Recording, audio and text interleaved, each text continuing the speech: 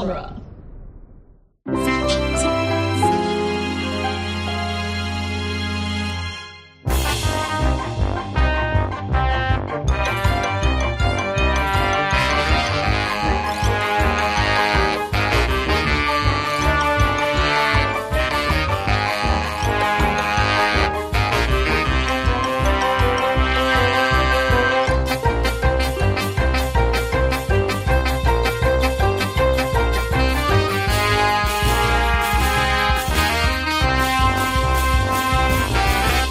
It's Franchiseography, the podcast that digs deep into the entire filmographies of Hollywood's biggest film franchises. I'm Scott Corelli. I'm Nick Jimenez in the Electric Mayhem. Today, we continue our mini-series on the Muppets franchise with the first theatrically released Muppet movie in 12 years.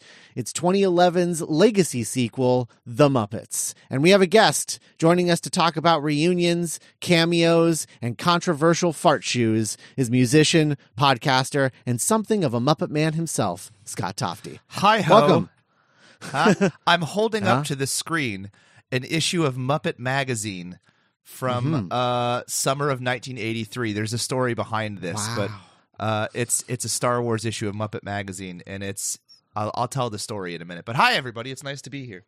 Yeah. Wow, that's in incredible condition. Yes, it is. So do you want me for to tell not being my in like story a now? bag and a board or whatever? Like, it's in incredible condition.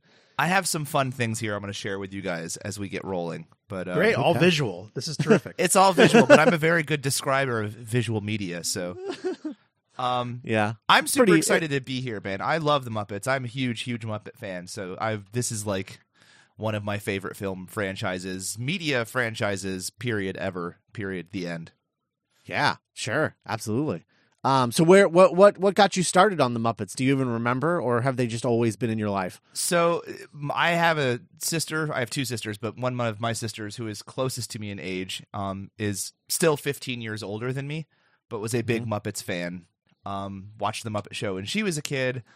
I was not born yet when the Muppet Show was on TV, but I was sort of pushed in the direction of Muppets via her. She was also the person that kind of gave me a lot of my early taste in music. So I have... Yeah, this is also a very similar story that you told when you were on for Star Trek. So, yes, yeah. Different sister, though. Other sister. Oh, different sister. This is the other sister. Yes. Everyone in my family serves a purpose. But I guess I really remember the Muppet movie vinyl soundtrack. That's sort of like the first... I mean, aside from like Sesame Street, we had like the Sesame Street book series, like there's a monster at the end of this book and all that stuff. But as far as like Muppets proper, like it was the Muppet movie and then eventually the Muppet Show, which was still being shown in reruns on various channels when I was a kid. We could still find them and watch them. So I absolutely fell in love with that sort of vaudeville-y variety show Muppet thing that they do so well. Or did, I should say. Yeah, that's true. What are your thoughts on all of the movies up to this point? And certainly, how did you feel watching this movie for the first time back in 2011? So I love all of the movies. You know, Muppet Movie is probably my favorite. Caper is great. Muppets Take Manhattan is maybe the one I've seen the most, aside from probably Muppet Christmas Carol. And those four were sort of like the heart and soul of my Muppet fandom, along with the Muppet Show. And then when they started doing like Muppet Treasure Island, Muppets from Space, Muppet Wizard of Oz, Muppet Jack and the Beanstalk, Muppet reads the works of, Hunter S. Thompson, all those like various varieties of like Muppet spin-off things sort of lost me. And I think a lot of it was the Jim Henson thing. The fact that Jim Henson was no longer around. I think there's something about the way that the Muppets regarded their audience that changed when Jim Henson died. It seemed they sort of started aiming younger and younger and younger intentionally and making the Muppets more akin to Sesame Street. And they lost a little bit of the wink and a smile aspect of the Muppets that Jim Henson and Frank Oz were so good at. So it's not that I fell off the train, but I don't love those sort of, late 90s, early aughts Muppet things as much as some people Mhm. might. Mm-hmm. That's fine, to each their own. This movie is a 199% home run. I love it. I think having Jason Segel on board, from a fan's perspective, knowing what other fans like to see from, at least fans like me like to see from the Muppets, I think he made it feel real, or as real as it can feel without Jim Henson. He leaned heavy on the nostalgia, which I mean is great for this movie. It's not something you can do every time the Muppets go out anymore, but for this particular film, I thought it was an absolute home run. I really, really enjoyed it. I watched it again this morning, and I'm not going to lie, I still tear up at the ending. Like, it's a really well put together Muppet adventure. Yeah. Yeah. It's the good kind of manipulative. It's very good kind of manipulative. Yeah.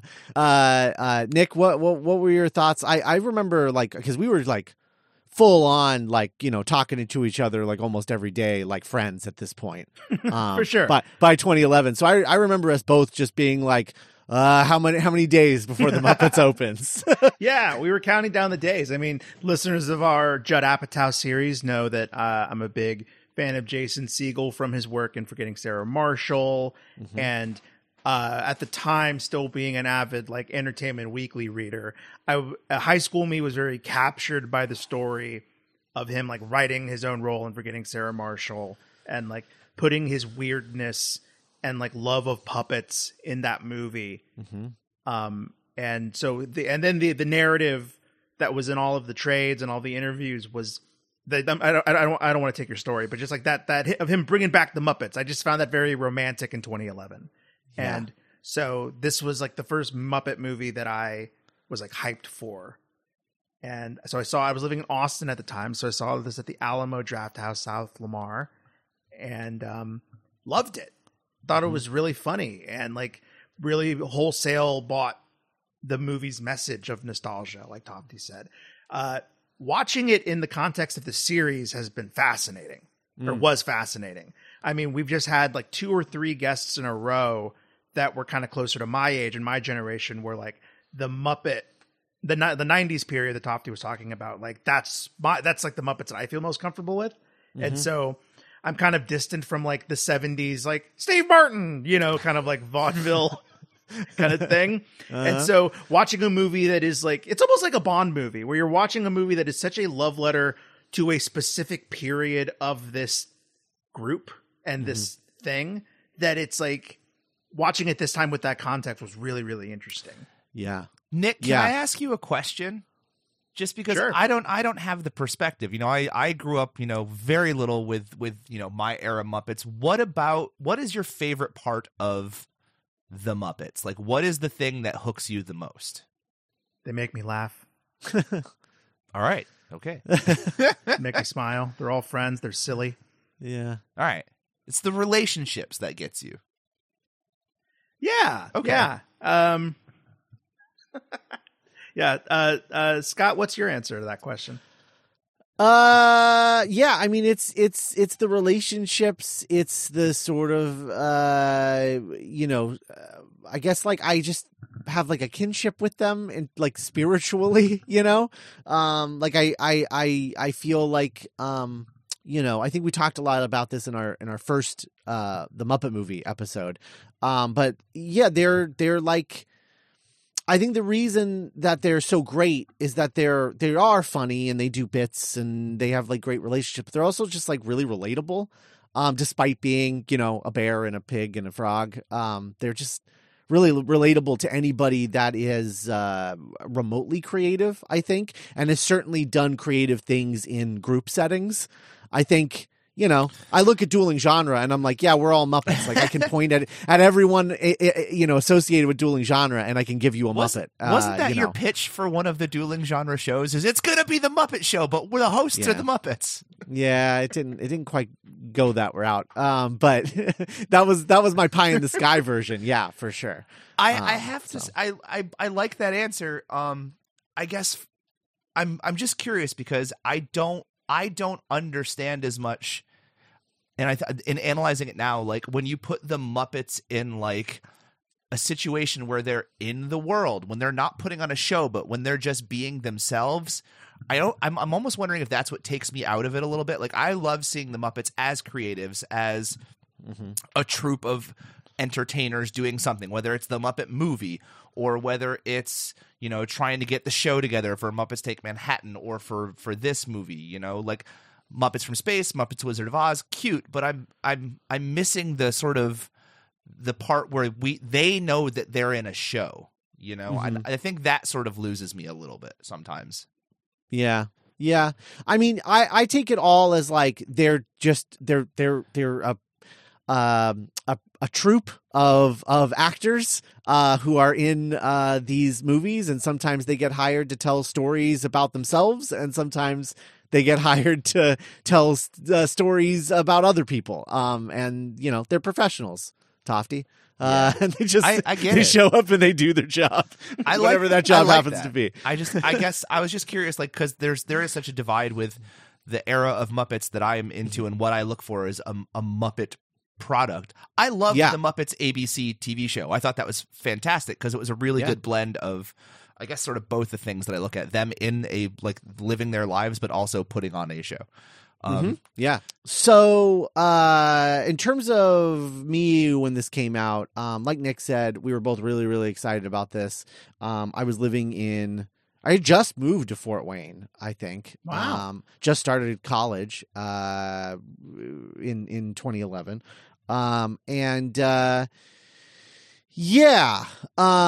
It was this movie came out and I was just so hopeful, and it was a thing where like my love of the Muppets had sort of just like faded over time. Because there was like, you know, like Tofty, the only things that were new were like ABC specials and stuff that were specifically geared toward children. And so it was a lot of stuff that was just sort of going right past me because I was like, I knew this isn't for me. These aren't my Muppets. # not my Muppets. And so when this was announced, I was like, oh, okay, I'm interested in this. This is exciting, and got like really excited for this. And I was just so hopeful watching this movie that like they were going to get it and that it was going to be the Muppets that I grew up with. And I just remember like watching this the first time. I think this was the first time that Bethany, my newish girlfriend at the time, now my wife, had ever seen me cry. Because I was just openly weeping at the end of this movie. It's really, the end of this movie is very good at that. It's like, they hit whatever they figured out. Like, we're going to hit this beat right now, this moment, this exact moment in the movie. Every time I watch it, that's where I start crying. Yep. Absolutely. And it's just, this movie was, I mean, it is, incredible. I think the thing that I was, you know, like you said, Nick, you know, revisiting all of these movies and then getting to this one is a weird experience, because the thing that I was so fascinated by with this movie, watching it this time, was like, yes, it is a legacy sequel to those 3 original movies and to The Muppet Show, especially, right?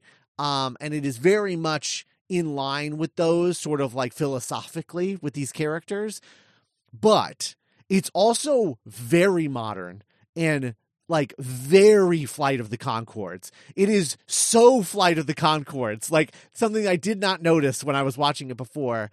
Now watching it now, I was just like, oh my God, like all of these are so obviously Brett McKenzie. It's ridiculous, especially specifically Amy Adams' songs are all like, it's just like, it's a Flight of the Conchords sketch. 100%. Every single time she sings, that's what it is. I've never seen it.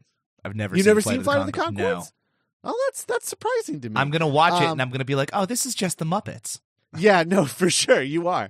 So that was kind of my takeaway from this, was like, yeah, it's fantastic. But as much as it is sort of gazing at the past, it is very specifically attempting to not just like honor the past, but also present to a new generation, like, this is why the Muppets are great. This is why you should like the Muppets. Absolutely. And it's kind of magical for that. Like, it really finds a perfect balance between the two things of like modernizing the Muppets, making them relevant to today, but also not being afraid to like honor the past and look back at their vaudevillian roots. And it's kind of great. It's that thing where when you see Muppets' legs, it's always a little disconcerting. I feel like I had that feeling a lot in this movie. Like, oh, there's bottom halves. Oh, more bottom halves. Yeah, that's true. There are a lot of bottom halves in this. Can I tell a quick story before we get into sure. the movie? So I teach at a school, and one of the parents of one of my students is the archivist for the Henson Company. So one day was like, hey, do you want to come to the Jim Henson Creature Shop and have a tour? And I said, no, that would be awful. Why would you dare ask me such a thing? No, I went, and it was great. I got to go through the whole, in Queens, New York, they have the whole Jim Henson Creature Shop. I walk in, and Snuffleupagus is standing there, and Cookie Monster is like laying on a table with like a bandana over his eyeballs. Help me! I know. They walk us around. I got to sit in the chair from Dark Crystal, and she walks us through all these archives. She hands us all these books. There's like, I have this Muppets like classical art book where some artist like painted the Muppets in works of classical art. She gave us a couple of other things, gave me the Muppet magazine. She pulled a box out of the archive, and she's like, do you like Star Wars? And I'm like, yeah. So she pulls out this copy of Muppet magazine that's like just in an archive box and hands it to me and goes, here you go. It's amazing. Drew Barrymore is like interviewed in the middle of it as a 12-year-old or whatever. I got to read, hold, and flip through Jim Henson's personal copy of the first Ninja Turtle script, which is amazing. She walks up to us and she goes, so Kermit #1 is in the Smithsonian, so I can't show him to you.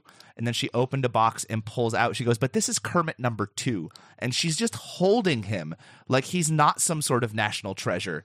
And I'm like, my brain is going on fire. Like, how dare you touch all these amazing things? And one of the things she said, she's like, Jim never wanted people to treat any of this stuff like museum pieces. They were meant to be interacted with and held and like used. So like we can fix things, but we don't ever treat things as precious.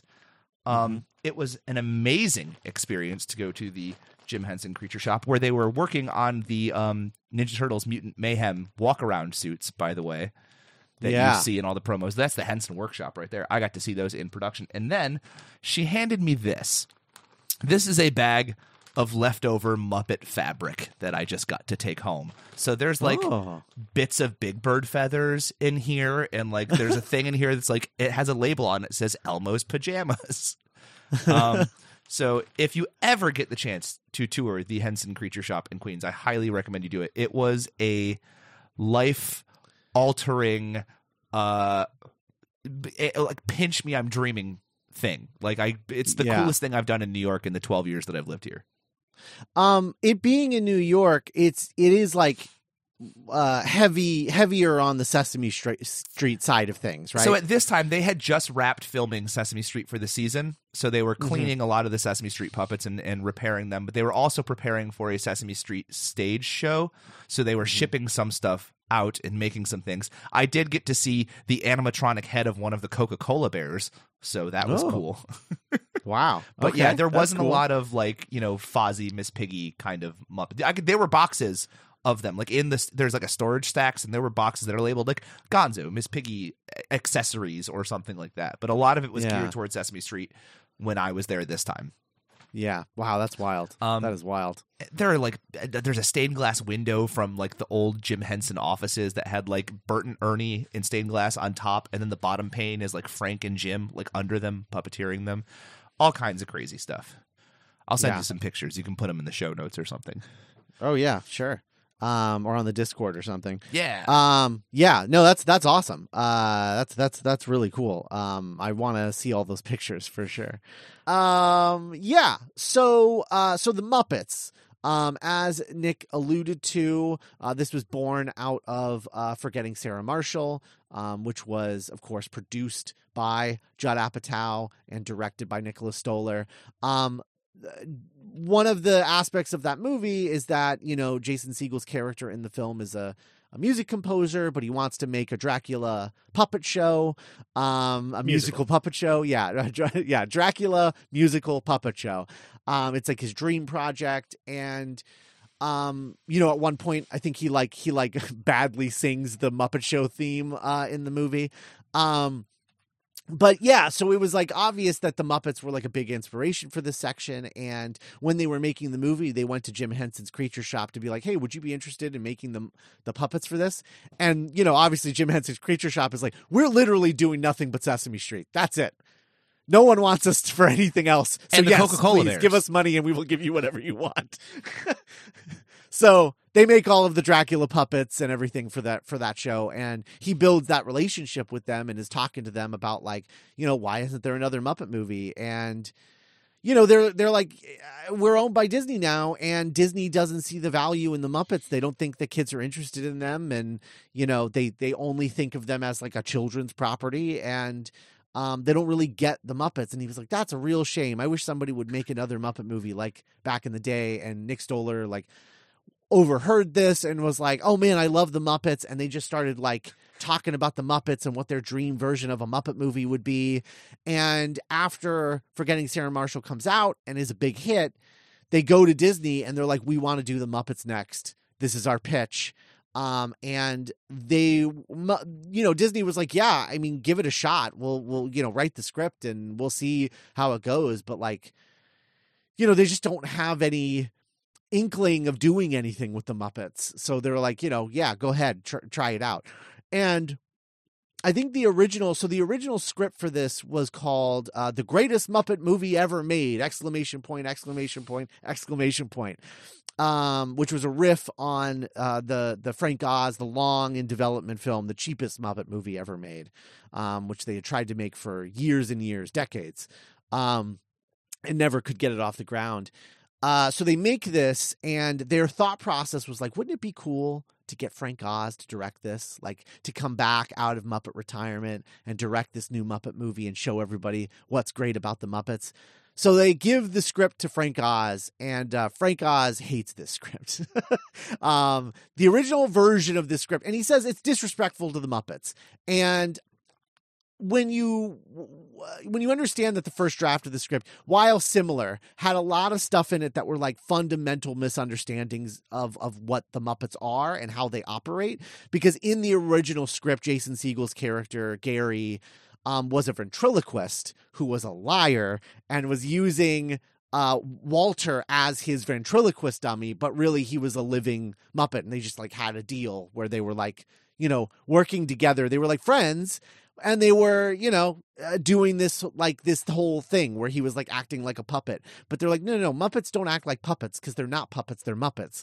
And you know, just this whole thing of like, you know, Frank Oz having to explain the philosophy of how the Muppets are supposed to operate to them. And so then they rewrote it and they made them like, you know, best friends and like brothers and that whole thing, and changed all of it. But it was still at its core about Walter loving the Muppets, feeling like that's his destiny, is to become a Muppet, and going to Los Angeles to bring them all together again to put on a show. Also, at the end of the movie in the original draft, Tex Richmond was going to reveal himself to have been Kermit the whole time and was acting like a villain to bring the Muppets together, to like create the impetus that would bring the Muppets together, which Frank Oz also hated. And was like, Kermit would never do that. That's horrifying. Yeah. No. So with all of Frank Oz's notes, they rewrote the whole thing. Frank Oz was like, I'm never going to direct this movie. You don't need to come back to me. And they rewrote the movie with his notes though, and presented this script to Disney. Disney loved it. They sent them to Pixar, and the Pixar Brain Trust helped them like fine tune the script. And then they're pretty good at that sort of thing, aren't they? Yes, they are. Those emotional. Especially back in 2010. Yeah. Yeah, so they fine tune the script and we get the movie that we get. At one point, Nicholas Stoller was thinking about directing it.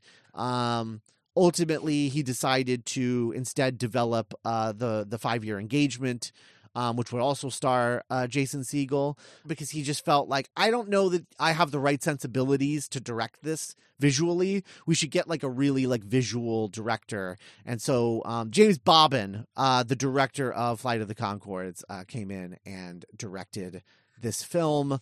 Brett McKenzie was brought in also from Flight of the Conchords to write the music.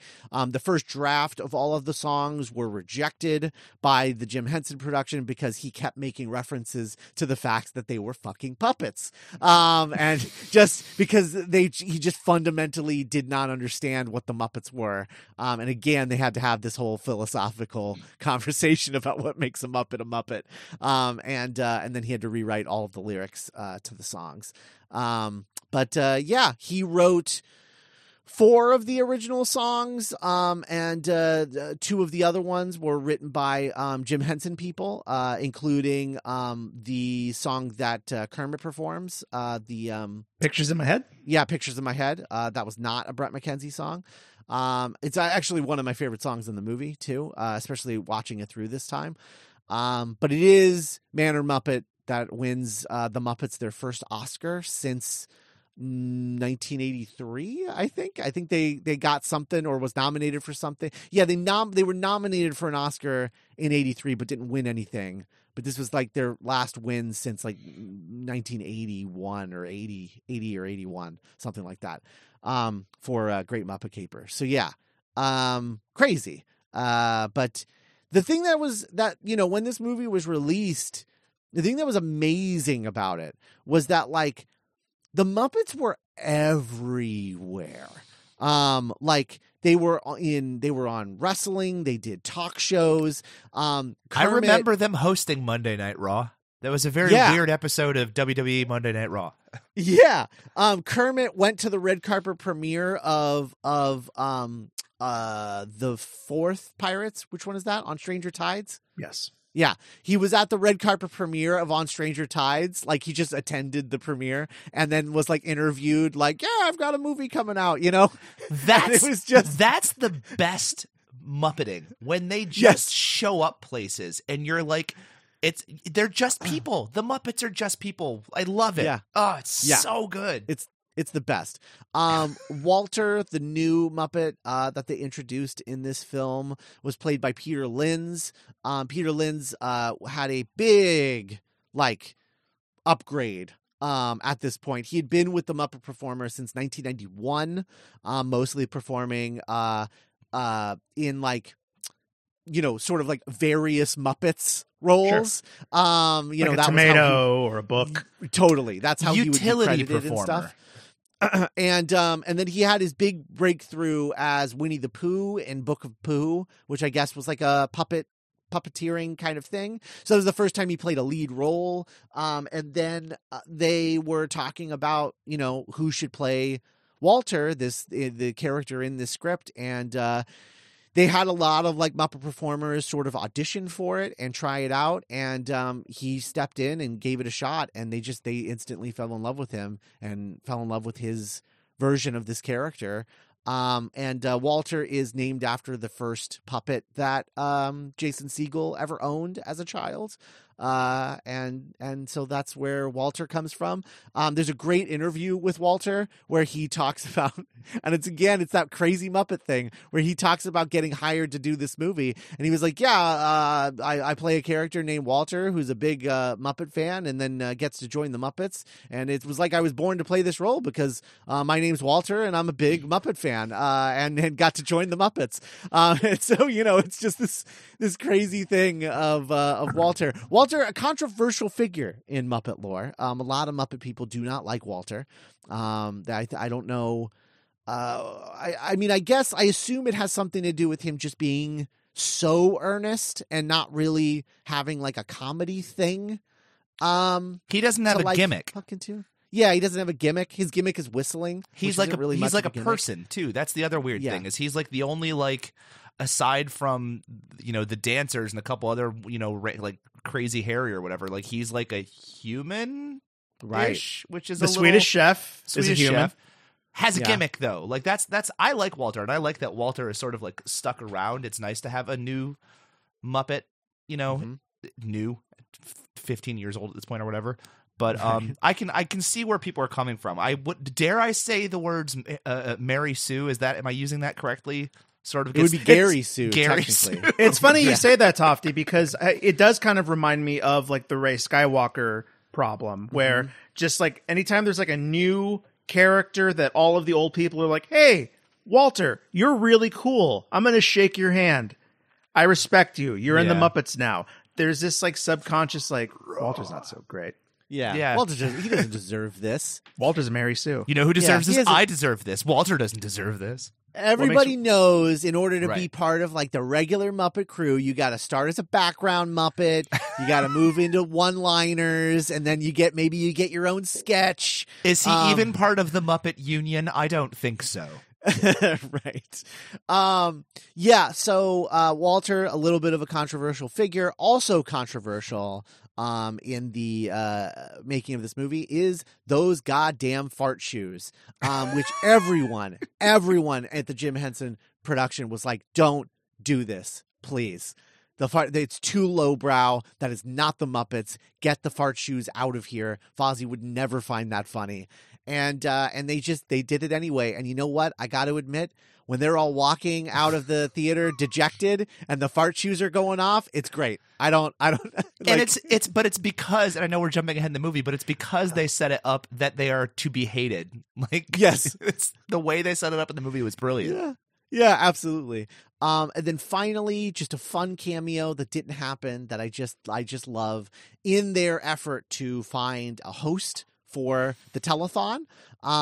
One of the famous people they go to after Kermit is rejected as the host by Rashida Jones for not being famous enough.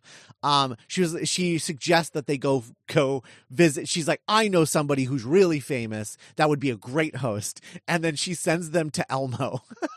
And Wow. Elmo, they ask Elmo if he would be willing to host, and Elmo's lawyers get in their way and is like, you don't talk to Elmo. Elmo is way too famous to be doing this. He's too busy. Get out of here. And that cameo was rejected out of hand by the Sesame Street Workshop. They were like, no, that's not, Elmo wouldn't have lawyers. And he's not going to be in this. And Disney was like, we're not paying for that cameo. So, because they don't own Elmo. So they would have to pay PBS or whatever for the use of Elmo. And they're like, we're not doing it. And so it got canceled. But that's a really funny gag. I'm glad that Elmo's more famous than Kermit. And would be a better host than Kermit would be. And two, just the fact that like Elmo is so famous that he has like lawyers stepping in for him. Is really funny. That feels like a Family Guy gag to me, and I have to say I think it was the right move to cut that one. It's objectively hilarious, but yeah, I think it would be dependent on like what Elmo was like in the situation. Because if like Elmo was kept being like, oh, I don't know, like like I think it'd be okay, and the lawyers are like, no, Elmo, you don't understand. You can't do this. Elmo has to go feed his fish, and then while he's off screen, the lawyers are like, oh, no, we can't do it. Yeah, and, and as we know, like Elmo does have a mean streak. I mean that there was that clip that went viral from Sesame Street about the Rocco, the Rock. Yeah, Rocco the Rock. When did the Kevin Clash allegations hit? Was that right around this time too? I don't know exactly when that happened. That might have also been a really good dodged bullet there. Yeah. I don't know what the date on those were. Yeah, I don't remember. I know that, but he doesn't. That was 2012, so it was after this, right? Okay. That it happened, but yeah, he's not. He's also not featured in this movie. He turned down playing any of his Muppet characters. Yeah. In this movie, but yeah. This is like the first time that like I think Dave Goelz is like the only.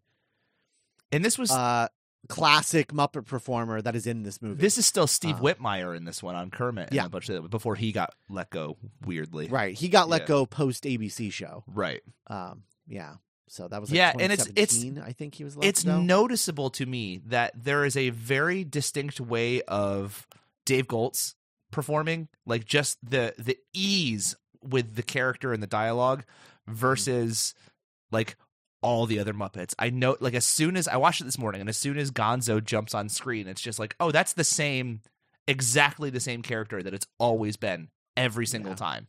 And it's with some of the other ones He's always stuck through. He really has always stuck through. I think that, like, in general, they do a really good job. But I mean, it's the difference between somebody who's been doing it for like, 50 years. Absolutely. Versus everybody else. And I'll say this, like, the puppeteering itself, like, there are moments in the movie when Kermit is that look when he's like, you kidnap Jack Black, and like his eyes go back in his head, like the actual physical, I'm moving my hand like people can see it, but the actual physical puppeteering is still amazing and top notch from everyone. There's just something about, I don't know if it's the way it feels different. It's like a centimeter off. It's not like an inch off, but there is a tangible something that is a little bit different than what you want it to be, but not enough to make to cry about it. Right, just enough to talk about it on a podcast at the end of this movie. So, well, that's a different kind of crying. It's good cry. All shot on location in Los Angeles, and now being a native Angelino, man, this was weird. Watching this movie was weird. Sure. Like 90% of this movie takes place on either side of my street. Like Hollywood Boulevard is a block away to my right, and the Jim Henson Studio is a block away on my left. And it's just like, that's where like the majority of the movie takes place. And like Pink's is over there by the Jim Henson Studio. All of the backlot stuff is on the Warner Brothers lot, which I've seen a billion times doing like tours and stuff. So it's just wild. It was just wild watching this and being like, wow. And like the Mel's that Amy Adams sings her song at is the Mel's that's like down again a block away from me. It's so crazy. But they went to France. Did they though? They traveled by map. That's true. You're right. Anyway, were you feeling the same thing, Nick? Because have you watched this since you moved to Los Angeles? No, definitely not. I love the Car 2 billboard. Yes, every time. Immediately dates it. Yeah. But it's funny because like going back to the kind of meta narrative of the Muppets that we talked about last week as well with Becca, of like, that's technically the only part of the Muppets that are canon is Kermit showing up at the Pirates of the Caribbean premiere. Mm-hmm. Like that's the only thing I can really compare it to is like Santa Claus, where we all just kind of have this unwritten thing as a society that like Kermit is real. Uh-huh. He is not a puppet. He is a real person that can come on the Kelly Clarkson show and is like, worked with Steve Martin. And like, even like this movie, like watching this where they're like, whoa, the Muppet Theater, it's really here. Wow. They made the Muppet Show in England. Right. I know. So like canonically that was in England, but here in the movie, in the world like, of this Hollywood. movie. Yeah. Right. And like, so even this isn't like reality. Right. And like they're playing a character. Right. Like they're all kind of like, well, what if we broke up? What in a world where we became estranged? You know? Where Kermit is like, we actually filmed the Muppet Show back in England, but in this movie, we're pretending it's the El Capitan. Whatever. I really like that theater, and Disney owns it. So I don't want to go to. We're not going to go to London. It's so great. I love that. It's like one of my favorite aspects of the Muppets is that none of the movies are canon. I just love that. Is there like a Muppets cinematic universe out there that people talk? Like, is that a thing? Like, if you were to like visualize the like order of operations of what Muppet movies happened, like, there's the Muppets that exist in real world, but then there's all the media that the Muppets have created. Like, has anyone figured out exactly like? Is it a thing? Well, no. I mean, like we've been talking about this of like, in a better world, if I ran Hollywood, like Dave Chappelle's character in You've Got Mail would be played by Fozzie Bear. And just, but he wouldn't be credited as Fozzie Bear. He would be credited as like the character Dave Chappelle played. But like in the world, like they cast Fozzie to play that role. Right. And like Right. that's but he in real life he's Fozzie. Yeah.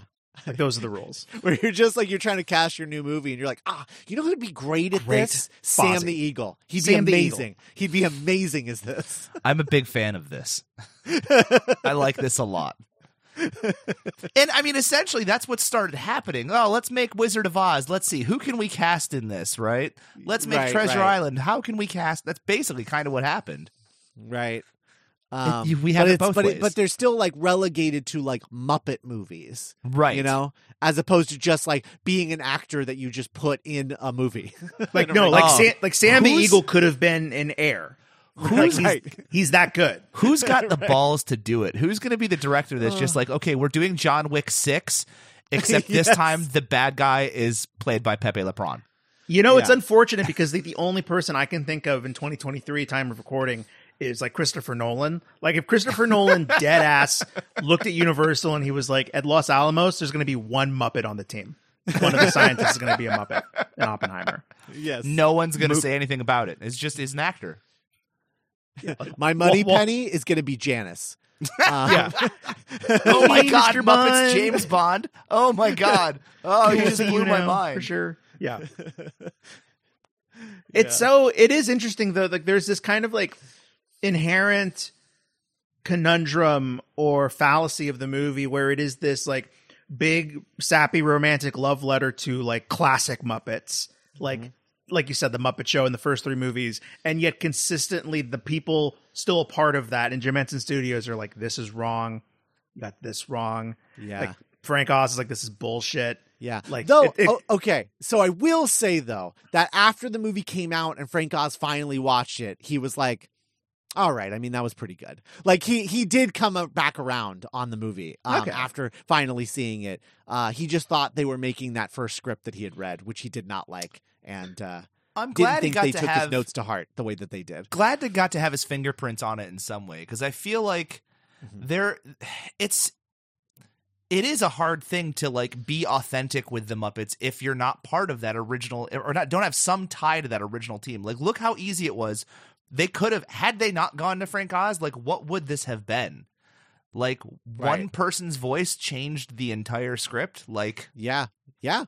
Oz, after the film's release and he had seen the film, he said, quote, I thought the film was really sweet and fun, a little too safe, a little retro. I prefer more cutting edge in the Muppets. But the main thing is everybody got back to appreciating the Muppets. It brought people back to the Muppets. Although they never really left, it's always been kind of a subculture. It's always been there in our popular culture a little bit. So I'm happy that people are happy. that's the thing. The safe. Yeah. That's, I think he hit on the head what I was feeling and couldn't articulate. The Muppets have been really safe for a long time, and when it was Henson doing it, there was always the tiniest bit of like risque involved. Yeah. And I mean, that's the Disney of it all, right? I Sure. mean, that's what happens when you sell anything to Disney is they're going to protect their investment by making every iteration as safe as possible. They're Right. not going to take any And risks. it's also when Jim Henson would, whip out Kermit on the Arsenio Hall show at, 11 o'clock on a Thursday in 1990, like he can determine where the line is. He's Jim Henson. No one else has that ability to determine where the line is and whether or not you can cross it anymore, playing any of these characters except maybe Dave Goelz. That's very true. Very true.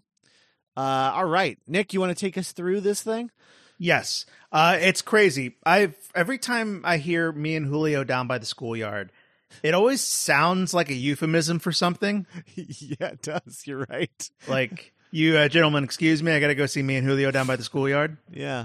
I gotta think take it's a funny- wicked Julio.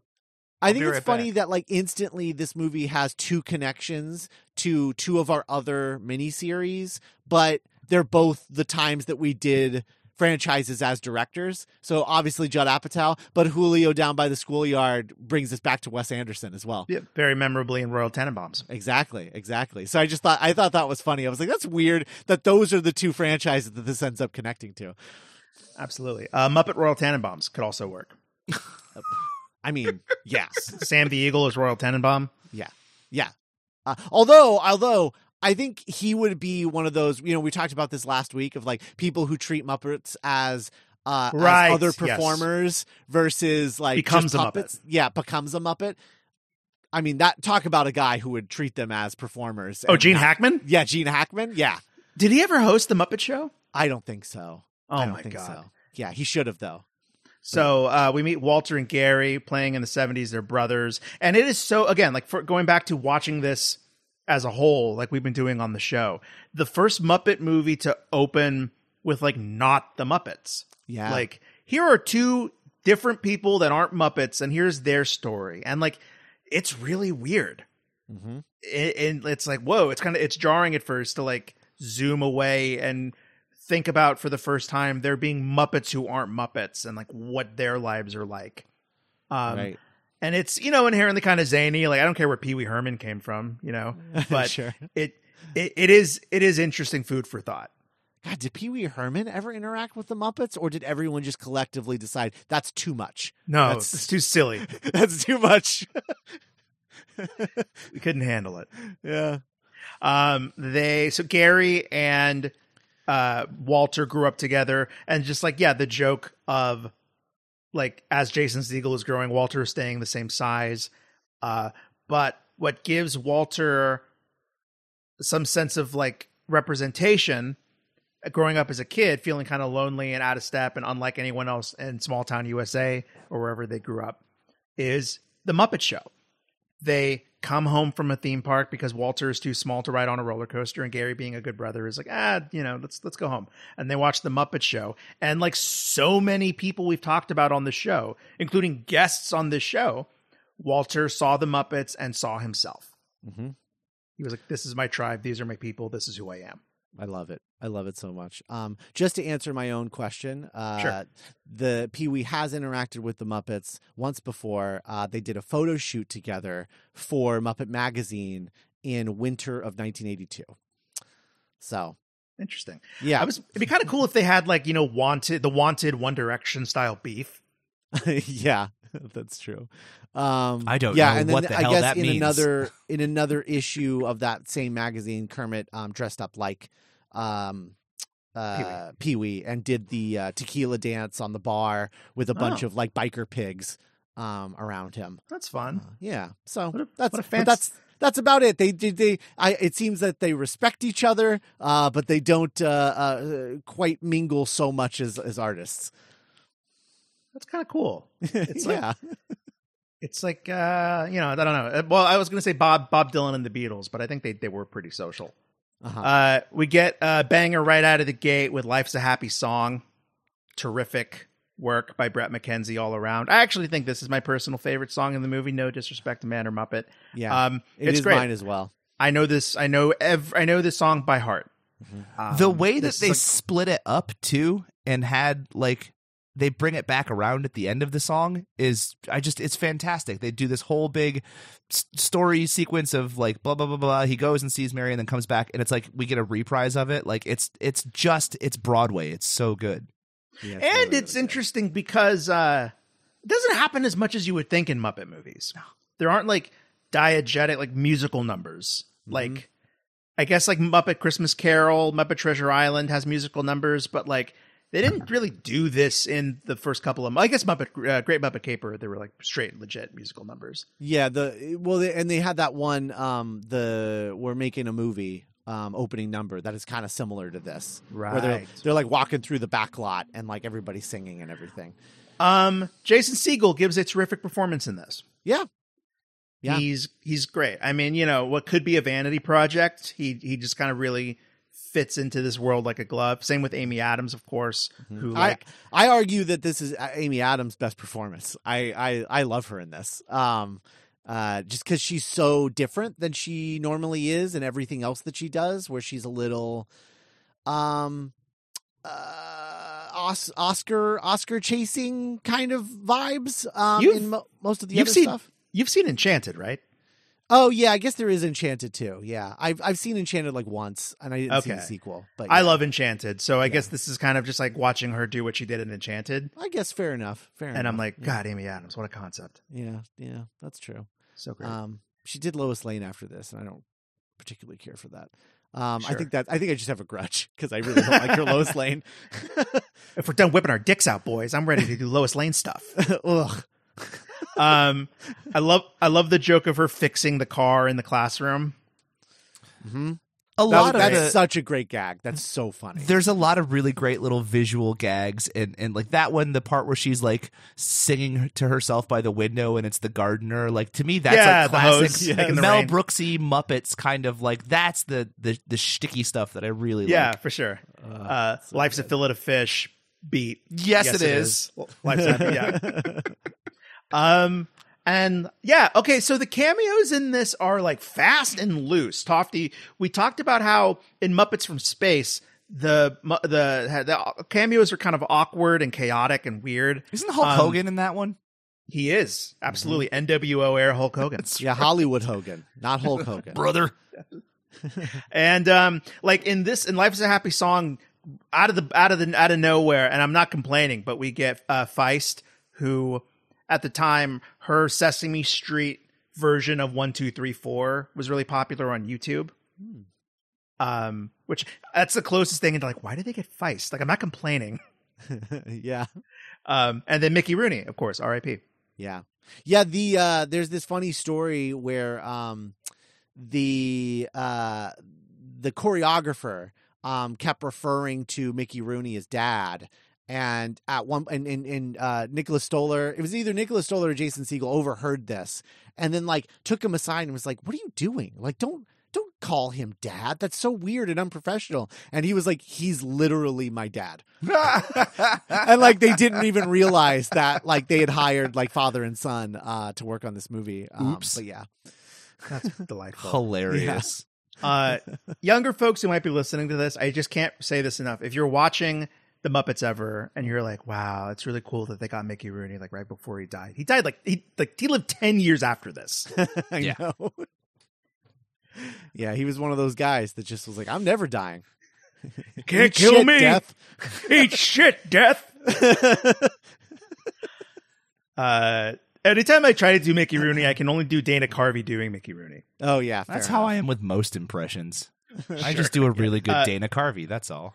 And speaking of, beloved actors who are no longer with us, they do travel to Los Angeles, which Mary's always wanted to see, which I don't know. I guess living here, I just find kind of funny. I've always wanted to see. Oh, can you hear the police sirens whenever they're in the background in LA? Yes. There's always like gunshots and yes. I get that with New York movies sometimes. Now that I live here, like, oh, hey, I know that place, or that's my grocery store that I shop at. But for sure, I still have that like, wow, New York thing. So I get it. I get where her character comes. Like, I've always wanted to go to LA. Like, right. It kind of takes the track one of 1989 away from it when you've been there for so long. Yeah. So they go to Muppet Studios. It's decrepit and like dilapidated, and it's run by Alan Arkin. And it was great. Between Mickey Rooney and then Alan Arkin, like back to back almost. I was like, oh man, how many dead people are going to be in this movie? Is this the Universal Studios? It's yes. Yes. What does he say? It's like, it's a pretty, here's Kermit's office. It's actually pretty good. You should see it sometime. It's the best part of the tour. You should see it sometime. Just the I love, it's so good. The little tiny cameos, and they're just so well written and so well performed. It makes me angry. They're so good. I can't explain that feeling, but that's my feeling. There's like two camps of cameos in this movie. Here's who the Muppets would fuck with now that we're in like 2011. We're like, who is the equivalent? So like Jack Black, Feist, Rashida Jones, like Kristen. Dave okay, Grohl. that kind of you could imagine all of these people being on the Muppet Show if that was still a thing. And then I think there's people like Mickey Rooney or Alan Arkin where it's like, I can't believe they've never been in a Muppet movie. Right. Yeah. Absolutely. I think it's way later, but I think my favorite cameo is Neil Patrick Harris being on the phone and being like, no, I don't know why I'm not hosting this. it's like, yeah, no, that's absolutely. He would absolutely host the Muppet Show now. And it is weird that he's not the one that's hosting this. He's absolutely one of those people we're talking about with Becca last week. Where like, you just see him, you imagine him next to Fozzie or Kermit or Miss Piggy, and it just like feels right. Right. Yeah, it makes perfect sense. Yeah. I nearly jumped out of my seat in the theater when the kid from Modern Family was like, "Are you one of the Ninja Turtles?" I was like, "Worlds together, worlds." They did it. They did the thing. Yes, I am. Come on, let's go. Amazing. So, speaking of Kermit, Walter breaks into Kermit's office, and it's kind of cool. It's cool. There's like you could see just photos of him. I think there's an Easter egg of him with Jim Henson, I believe. Mm-hmm. Yep. Which is lovely. And but Walter's trip is interrupted when he hears people coming into the office. He hides under the desk, and it's Bobo the Bear with a suit. Love it. The best thing they could carry over from Muppets from Space, honestly. Yeah. Uncle Deadly, who I feel like we've barely talked about this series. Yeah. It was kind of like his most prominent appearance, right? I don't remember where he originated. Muppets Tonight. Was it Muppets Tonight? Yeah. Okay. God, he so seems like someone who's been around since the beginning. The only thing that gets me is it's such a well-crafted puppet that I'm like, oh, he's definitely a newer one. Okay. I feel like he really took off after this movie because I know he's in the show a lot, the ABC show. He was in the ABC show a lot, but he also did a lot of interview, press when they would send the Muppets out and do The View or whatever like that. It's like Pepe. It was Uncle Dick. Got a lot of these sort of B-level Muppets to go out and do that. Right. Oh, my mistake. He was in the original show. His first appearance was in the episode that Vincent Price hosted. Oh, yeah. Yeah. Well, then that shoots shoots my whole theory to shit. Yeah. But it's a great looking puppet. It is. It's a fine looking puppet you've got there. And they work for Tex Richmond, played by the legend Chris Cooper. And God, what a performance. Yeah. This, I'm going to be that guy. This is the one part of this movie that I cringe at every single time is I love the commitment to the character. I don't think it was the right guy. I really don't. Oh, it's interesting.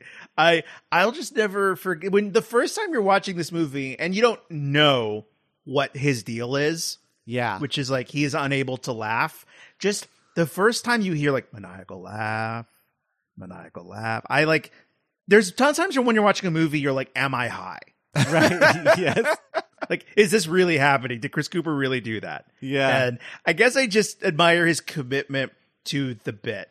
Does that... we'll talk... Sorry, go ahead, Nick. No, please. No, because we'll talk about the rap later. I was going to ask, do they mention, other than way at the end of the movie, why he does that? Is there a scene that got cut or something? Did I miss something? Yeah, it's a verse from his rap is cut, in which he says that the reason he hates the Muppets is because he had a birthday party, invited all of his friends over. They watched the Muppet Show. They were all laughing, but he couldn't because he physically cannot laugh.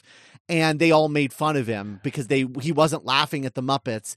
And so now he hates the Muppets and wants to tear down their theater. They cut that whole thing out of the movie. Yes. I feel like that would have changed so much for me.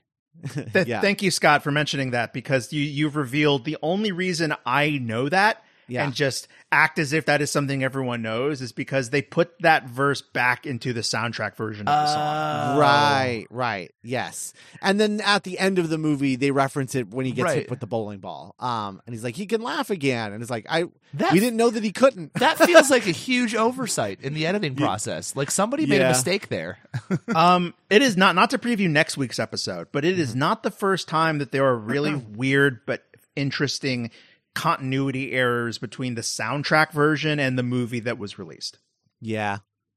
I do think that the rap, again, not to talk about the rap before it happens, but we're already talking about Chris Cooper and it's kind of a big part. Yeah, let's do it. Yeah. But I think that in test screenings, my understanding is they were like, we have to have this in this, but People hate this in the test screening. It's too cringe. They don't like seeing Chris Cooper rap. They don't like seeing him act like a rapper. No one thinks this is funny. They're all just like very uncomfortable. So we need to trim this down to the bare minimum. I think in the final movie, his rap is like 45 seconds or something like that. It's one verse and the chorus twice. Yeah, that's it. And so, yeah, I think that's why it was trimmed down. It was because it was like the note from the test screening is just like, nobody liked this. This is a bad idea. Raising my hand, I agree. Yeah. Yeah. What's that meme, Scott? You mentioned nobody liked that. Yeah. Nobody liked that. Yes, indeed. So, this was cool. Also there are Statler and Waldorf, who I think are the closest to what, you guys have been talking about, where like there's something a little off about them. Yep. I mean, they're too part of the plot, you know? Right. Like I've never heard them talk that much. Yeah. Their whole point is that they are metatextual observers. Like they're not supposed to be part of the story unless they're playing a character like in Christmas Carol, right? Jacob and Robert Marley. Yes, indeed. So they bring out the contract, the rich and famous contract that they signed with Orson Welles in the Muppet movie. Mm-hmm. And it includes a caveat that it also includes the deed to the Muppet theater. And it turns out there's oil under the theater. Yeah. And so he's going to like tear down the theater to drill for oil because he's Tex Richmond. Right. And Walter screams for 4 hours. Which is Great. So funny. The idea that there would be oil under anything in Los Angeles is so funny to me. Oh, no, there's a great joke in the movie where he was like, my gut tells me that there's oil under that theater. And then they're like, okay. Like, more importantly, I hired a geologist and he told me that there's oil under there. And they're like, oh, okay, cool. That's good. Walter's screaming is funny. And I guess, in Walter's defense, like, because, I think even a better description or better comparison for Walter is Lola Bunny in Space Jam. Yes, perfect comparison. Yes. And in Walter's defense, I don't think this movie is afraid of him being like funny and like, oh my God, because he made, okay. So they go looking for Kermit. They're driving all around, we have to find Kermit and tell Kermit. Yeah. Mary's like, oh, maybe it's his house with the Kermit shaped fence. Right.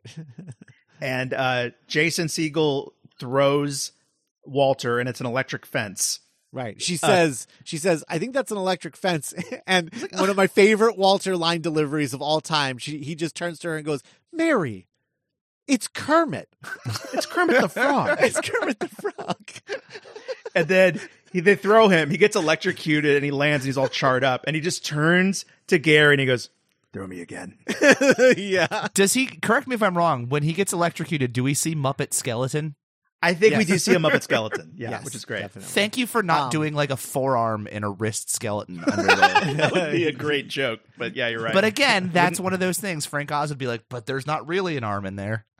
It's interesting. Yeah. And then we get Kermit.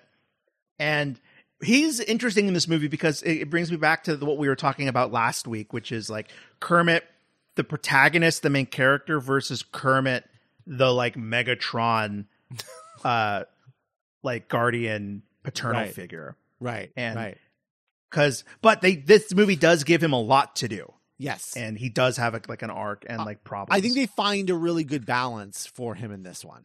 Agreed. Yeah. Cool moment. Oh, go ahead. Nah, I'll bring it up later. Walter passes out, and then when he wakes up, he's like, where am I? And Jason Segel's like, okay, this is awesome, but we're in Kermit the Frog's house. And we get Kermit's sexy study. Yeah. Bachelor lily pad. Yeah, indeed. Yeah, he's got like a framed covers of him on GQ and Esquire on the walls. Yeah. Did we do research? Are these real covers of magazines? Because I wouldn't doubt it. I have no idea because we're not doing a movies by minute podcast, and so I don't have time to look up those kinds of details. Wait, I forgot what we're doing here. I'm sorry. Yeah. And who are you people? Where am I? They tell Kermit about Tex Richmond's evil plot, and there's a thing that Statler and Waldorf said that the only way they can save the Muppet Theater is if they raise $10 million in time. And before the contract runs out on midnight in like 2 days or 3 days or whatever it is. Yeah. Absolutely. Thanks, Scott. And then Kermit's like, well, the only way to do that would be to put on a show. And I haven't seen the old gang in a long, long time. And going back to like me watching this after 12 years, maybe this is just me getting older. But at the time, I was like, wow, it's so sad. They haven't seen each other so long. And now it's like 12 years is not a long time. Well, it's a pretty long time. 12 years I don't is know. a pretty long time. But also, was like, especially they were down. living in a house together the last time we saw them. But also, they've literally been in boxes. Yeah, that's true. It's that thing again where as an audience we're just going, oh, these are real people, and that line was one of the ones I cried at. I haven't seen the game. The way that whole scene is shot is just dripping with like weird nostalgic tension, and I tear up during it. Of course they haven't seen each other. They're puppets, but it's like you treat them like such real beloved characters. Oh, it's so but it is but going back to what Frank Oz said, that quote where you were like, yeah, I guess they've been somewhat out of, but not really. I mean, they've always been like doing commercials and like showing up on Dancing with the Stars and like doing like credit card commercials and like ABC, or they'll be at the Macy's parade. So it is kind of like, and going back to like what you said about them all living in a house. Yeah. But that's not canon. That's just a movie. That's true. You're right. And so in this movie, when I watch it, I'm like, oh, that's cool. It's in a world where they really haven't done anything since whatever, 1990, whatever. Because like me, I'm like, I feel like I just saw the Muppets on like American Idol or something. Yeah. So here's the weird thing. So we're talking about canon, right? And I think that the reason that so many Jim Henson people have a problem with this movie is because it breaks the canon a little bit, because it is a movie, right, about the Muppets, and it's not real, it's not canon, but the Muppet Show is canon. Because the Muppet Show stars the actual Muppets, and they're in a sketch comedy show, in a variety show, right? But they go backstage, and those are the real Muppets. They're not playing characters, right? Right. And so the fact that the Muppet Show is part of this movie, but the movie isn't canon, is like this weird snake eating its own tail thing that sort of breaks the continuity a little bit. I kind of just look at it like this is the end. You know? Yeah, sure. Yeah. I've never thought this hard about anything in my life. Yes. And I listened to all 3 seasons of your Back to the Future show.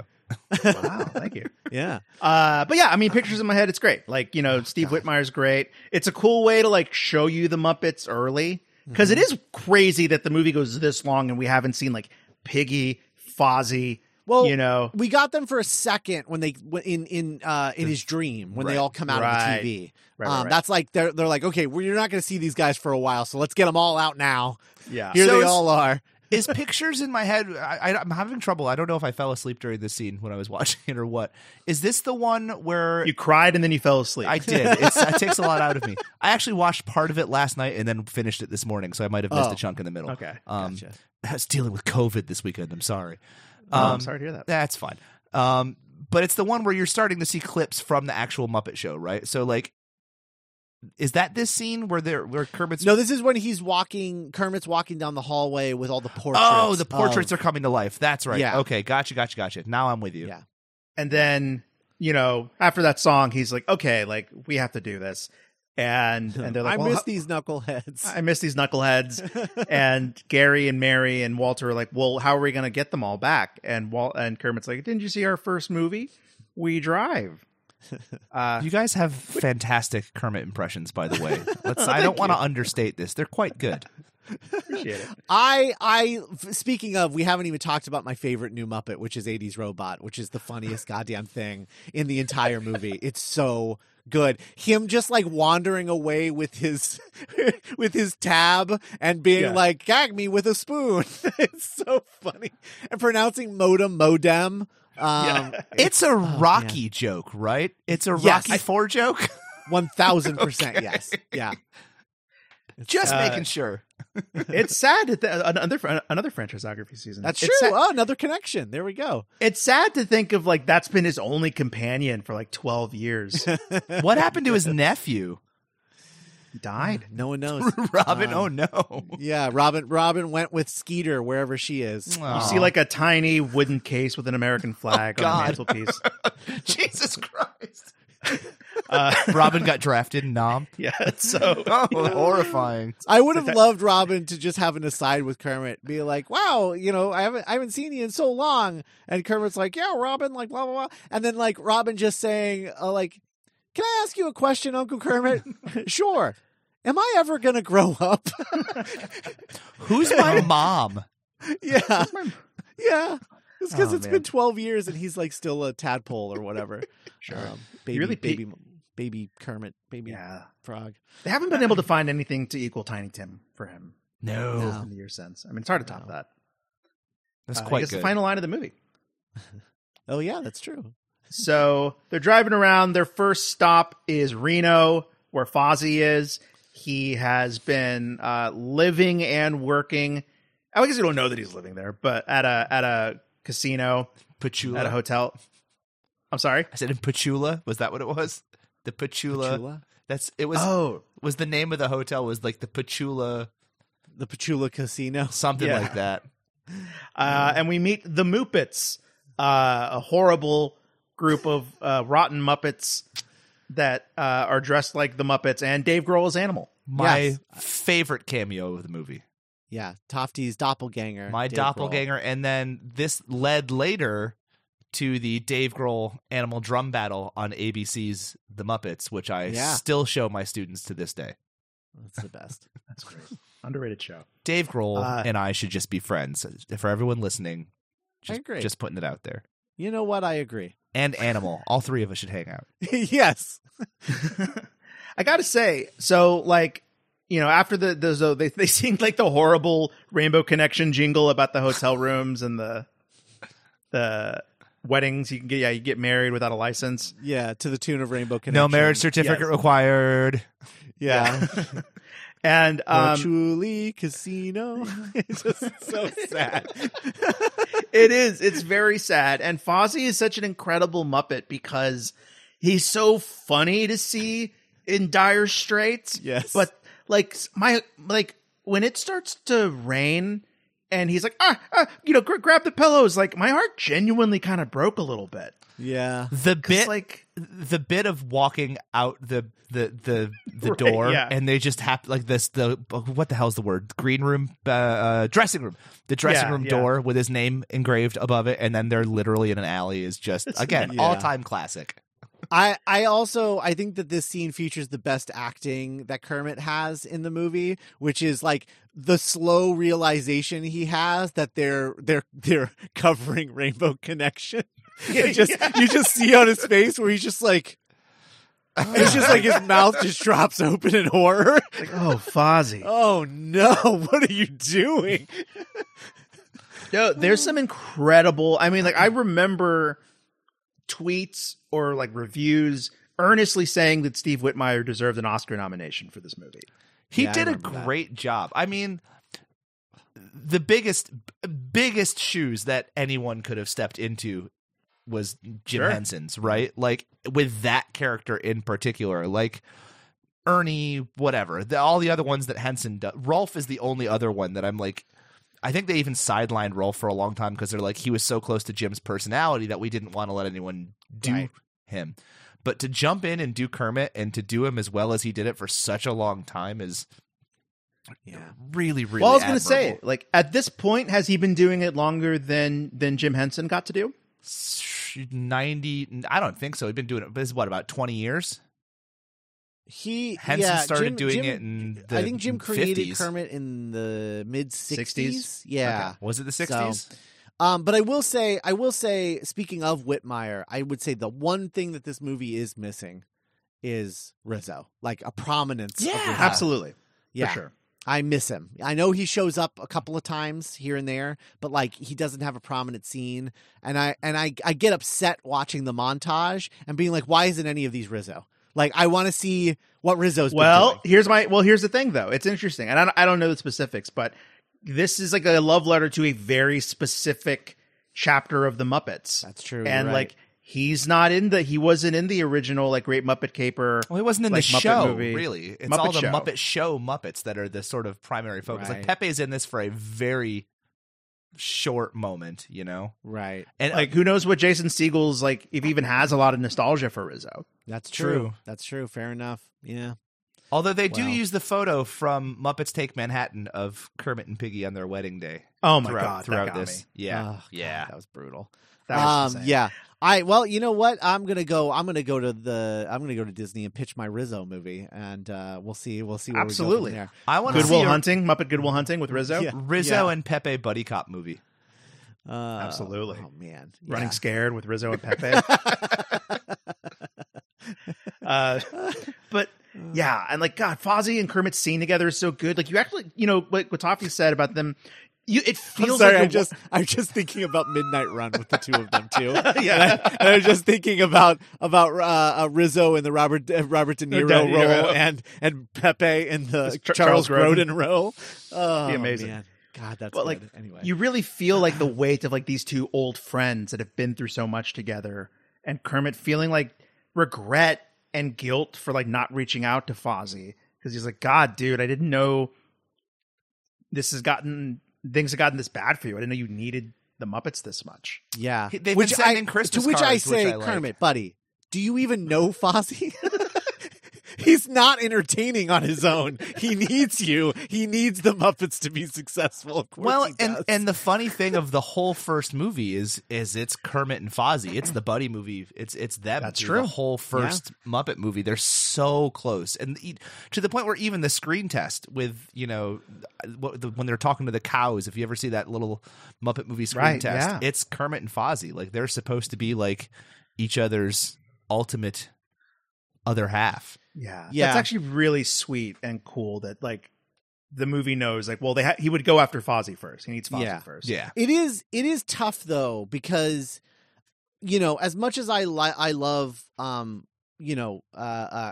and Fozzie in these movies and in the ABC show, it's like, as good as Eric Jacobson is, Eric Jacobson and Steve Whitmire do not have the same relationship that Jim Henson and Frank Oz have, and so there's a layer missing, I think, in their relationship. But they're doing the best they can.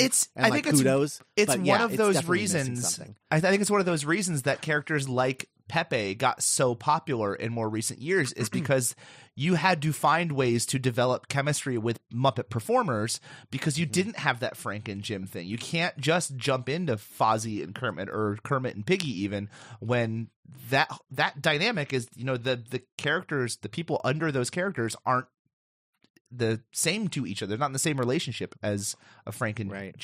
Jim were. Right. I mean, literally, like Fozzie Bear. It's Frank Oz. Fozzie Bear. Like it's just so crazy. I don't know. Anyway, but he's great. Like I really do like the guy who plays Fozzie now, Eric Jacobson, and he does a great job with Miss Piggy. He really does do a great job. It just, inherently it's going to be lacking something. Yeah. And that's not his fault. He does a great It's interesting. job. I guess it's about whether or not like when I see Fozzie and Kermit and I'm not really thinking about Frank Oz and Jim Henson in that moment. I'm looking at these two guys, these characters. The interpretation of Fozzie for me, these like Fozzie is a little bit more. I don't mean Frank as in Frank Oz. I mean he was more like Frank acting in his actions. Like was just more matter of fact with Frank Oz, and I feel like he's a little bit more like razzle dazzle as a entity nowadays. Yeah. There's something where he's almost I like see what you're saying. a little Yeah. more affected, right? Yeah, right. I could totally see that. It feels, and I mean, this is interesting because like I don't feel this way about Steve Whitmire's Kermit, but I do feel this way about his Fozzie, and it's just that like, yeah, Fozzie feels like someone doing an impression of Fozzie rather than Fozzie. Fozzie is almost like weirdly like snarky and cynical too, and I don't get that as much. Yeah, I don't know. Different, Next, just different. Maybe my favorite stretch of the movie. They go to pick up Gonzo next. Yes. Gonzo's Royal Flush, his toilet company. He's in a suit now. His Toilet Empire. Toilet Empire, and he's like him like talking to all of his like cronies, and it makes no sense. Like he's like sending everything in a circle. No, they got shipped Silly Putty on accident, man. He has to get it back. Then they go to the Muppets meet Gonzo, and they're like, "Hey," like, and he's like, "No, I don't do that anymore." And then I don't remember if this happened when I saw this in theaters, but Camilla wearing little office glasses, Yes, walks up to Gonzo and is like, "Bark, bark, bark," but there's subtitles. I genuinely believe adding the subtitles to Camilla is the funniest, smartest thing they ever did. Because before it was just the gag of like, oh, he's dating a chicken, hilarious. But like adding the element of like she's a really earnest, genuine, supporting like partner and like Gonzo.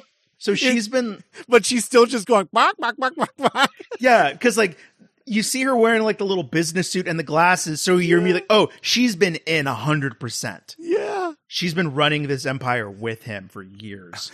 And then it's like, Gonzo, you don't have to hide anymore. Like you don't have to pretend anymore. But also picking up from where he left off in the Muppet movie again, right? Where he was just like a plumber with a truck, like. Oh yeah, following that's right. that whole arc out to where he is now the largest plumbing magnate on the West Coast or whatever.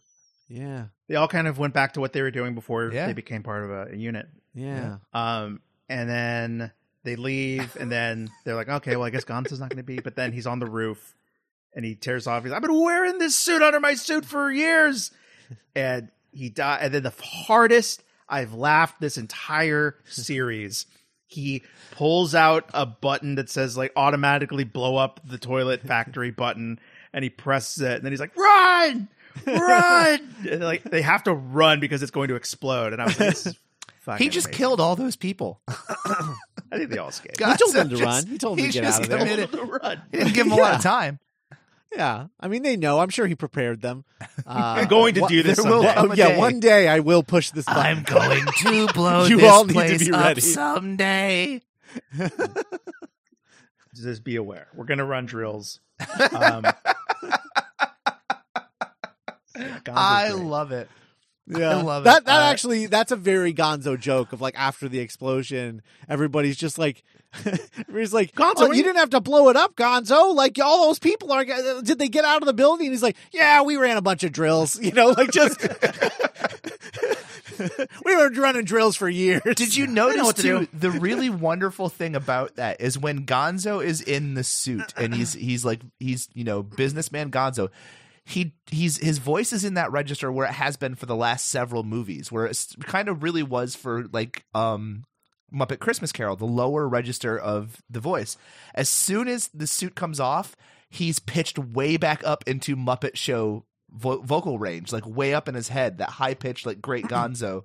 Yeah, like what I don't know if that was intentional, but like, it was just such a great little detail to hear. Mm-hmm. Tofty pointing out that Gonzo started off as a plumber in the Muppet origin movie, the Muppet movie, right? Which is the origin of how they get the Muppet Show.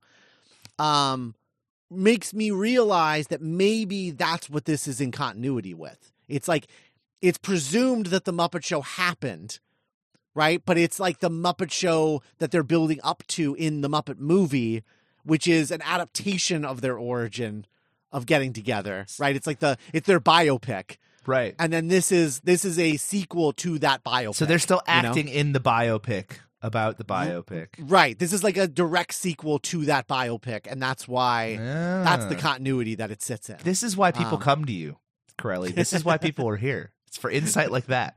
It's certainly a very legacy-sequel thing to do, which is the only movie that matters is the first one. Yes, very much so. Although it's literal in the terms of the Muppets, because yeah, it's like those first three movies are like they're like just like remakes of each other almost. But yeah. Anyway, I prefer to think of it as just like they wrote a script. Jason Segel wrote a script and then it was like, I love the Muppet movie. And like, oh yeah, I guess in the Muppet movie, I did run a toilet. I was driving a toilet truck. Okay. Yeah. I see what you're doing. Yeah. Then they go on a montage because they're like, this is taking too long. So highlights Dr. Teeth and the Electric Mayhem playing at Times Square, I think. Yep. No, in Street. the subway, specifically The subway. the subway stop from The Exorcist. That set. Oh, really? That specific set. That's funny. It is the Times Square stop. I'll let you know that 42nd Oh, Street okay. Times Oh, Square wow, we're is both right. that is the stop.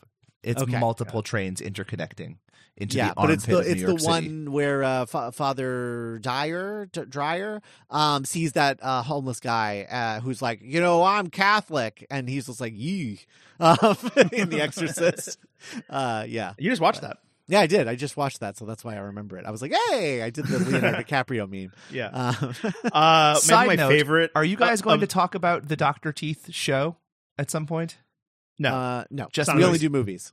Quick survey. Did you like it? Did you watch it? haven't seen it. Haven't watched it. Okay. I watched the first episode and I decided it was not for me. Okay. Just curious. Yeah. I saw them filming it in North Hollywood. I told that Nice. story, Yeah. but I haven't seen it. So my favorite. I love Scooter working at Google. Yes. Perfect. I was for a Yeah. moment when I was hoping this was the movie where we were finally going to get live action Skeeter. I know. And I was disappointed. The Ahsoka Tano of the Muppets. Yeah, very if they much so. ever brought Skeeter into proper continuity, I've long said on this miniseries, I've brought it up many times that one of my many pitches for a Muppet movie would be Scooter remembering he has a twin sister and trying to go find them. Like they go on a road trip to go find Skeeter. The Muppets to search for Skeeter. I I love think it. it's great. They've never done anything for Scooter before. Right. Yeah. That's why I want to do a Rizzo movie and a Scooter movie. Like those are like my guys. Those could be the same movie, and I think it would be That's amazing. true. I think that's Yeah. your movie. Actually, Scooter and Rizzo being like It's- a pair would It's be kind of fascinating. Dumb and Wow. Dumber is what I'm seeing. Yes. That's crazy. Yeah, because one's really uptight and like by the book, and one's Yeah. like a fucking son of a bitch. Yeah. Oh my God! Wait, no, it's not Dumb and Dumber. It's like, oh, what's the movie I'm thinking of now? Oh God, it's gonna drive me nuts. Anyway, The continue. movie with two funny people where they have different personalities. Yeah, that one. What is that movie? Actually, I think now that I think about it, my favorite part of the montage, technically after the montage, is when Rolf's like, "Why didn't you show what I did? I thought it was pretty interesting," and he's just sleeping on a hammock. Have Yes, we that's seen Rolf? When's the last No, time we've seen this Rolf? is his big. This is his first time speaking since Jim passed away. Since Muppets Take Manhattan. right, which is what I thought that was the case. And Yeah, he has silent cameo appearances because he's like playing the piano in Christmas Yeah. Carol. I think he's in Muppet Treasure Island, maybe not even at all. But then he's in, and then he's in the house in Muppets from Space, but he doesn't say anything. Right. yeah, So, Rolf the Grand Return is of Rolf. maybe my all-time favorite Muppet for obvious musical great. reasons. He's up there for me too. Mhm. He's been there since the beginning. He's so soothing. Yep. God. Okay. In case we don't bring it up later, his little newsboy cap that he wears when he's off the clock. So good. Whoever great. decided that they need to have like casual wear for the Muppets, Oh man, Kermit's fit. Okay, so they travel by map They're in to France. Paris, which is also a great joke. Nick, I just the- have to point out the last time I talked to you, you didn't make me feel this old with your modern lingo and slang. Oh man, I'm such I'm an 30. old man. I'm 31, dude. I know. I'm almost 40 now. What happened to us? But yeah, man, the car driving out of the beach, like out of the ocean Yep. in Paris, is just terrific. Well, Jason Segel taking that big gasp of air, Yeah, as like gasping for air. holding his breath the whole time. Then they go to Piggy's in Paris. She is working as an editor for the plus size section of Vogue. Emily Blunt, technically, unspokenly, like as her character from Devil Wears Prada, Yep. is her receptionist. She's great. Love her. Transitive principle means that Anne Hathaway is somewhere in this universe floating around as Oh, well, God. right? She's someone else that needs to be with the Muppets in the worst Yeah. way. Well, she's supposed to be the star of the Sesame Street movie Oh, that they're trying to make. Yeah. Got it. Yeah, they're trying to make like a Sesame Street like feature film in the style of this Muppet movie, but Anne Hathaway is attached as the star, as the Jason Segel. Where an evil content company is trying to buy the rights to Sesame Street. Yeah, It'll never happen. They do Muppet Man, which is when they all get in a suit and like stand on top of each other. The best part about that joke is that at the end of it, Miss Piggy is just like, I can't believe I fell for Muppet Man. she's mad at herself for falling for it. Absolutely. Are we all to have believed that we have seen Muppet Man happen before? Is this a thing that has ever happened actually in a Muppet anything? It's funny because it's one of those things where, ironically, like if you're watching this and you weren't alive when the Muppet Show was popular or around, you're like, okay. But if you like are old enough to remember when like, you know, Peter Ustinov was on the Muppet Show, you're like, wait, I don't remember them doing Muppet Man with Peter Ustinov when he was on the Muppet Show. So at the time, I assume they did this all the time. Yeah, I don't think it's a thing that ever happened, but I love that you're just like, this is a bit that is so familiar in pop culture that we assume that the Muppets have done it and it's part of their repertoire. It writes itself. So one note, I don't know if you guys caught this. The donuts on Miss Piggy's desk look delicious. Yes. They did. They look great. They were pink. You're right about that. I feel awful for the people that have to clean the puppets off after they interact with food. Right. The one other note about the Muppet Man, which I was trying to see if Muppet Man had ever made an appearance in anything else before, but I don't know. But it is funny that it's called like Muppet Man when like that is the name of like the Jim Henson biopic that they've been trying to make forever. I don't know. That just strikes me as really funny that like this thing is called Muppet Man, but also I just searched Muppet Man and it was like, do you want to read the Muppet Man script? Right, and I'm like, I've read right. it. But yeah. Side note, I don't think I want to see a Jim Henson biopic. I think that ruins things. I don't think it'll ever get made because documentary, sure. Biopic, I don't think I can deal with it. it's I've read the script and it is extremely boring, but then the third act is like so good and would make everyone cry all of the liquid out of their bodies. I don't even want to think about that's it. the reason why it's been making the rounds for so long. But the movie itself is like pretty boring because there's not really a lot of drama. So yeah. There's no like him doing coke off of Skeksis. Right, yeah, obviously, yeah. Wasn't his bag. I alluded to it, but I love the scene of Kermit and Piggy at night on the streets of Paris, just like hashing it out and like talking about their relationship. And like, you know, you said, we need you. You can't even say it. You can't even say that. Like it's not about them, Kermit. It's about me and you. And Kermit's like, I don't know if I can. Oh my God. The part where he's like, I bought a house were to raise like kids, and he's like, who do you think's taking care of that house? Like, it's so like adult. Yeah.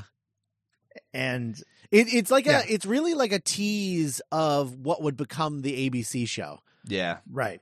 Like Muppets having adult conversations with each other. Right. Like treating them like adults with problems and lives. Yeah. And not just like sketch a characters. mortgage. A mortgage. I feel so robbed about that ABC show now. I really did enjoy that. Yeah, I just rewatched it and it made me sad all over again.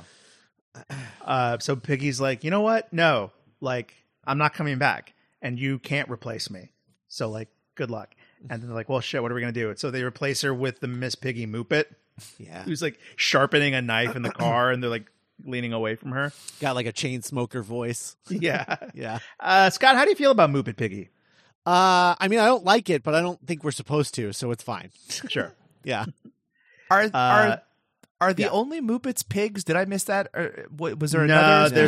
There's a Fozzie one. There's a Rolf one. Yeah, the Fozzie one comes in with like the hip hop chains and like. But he's not a bear, right?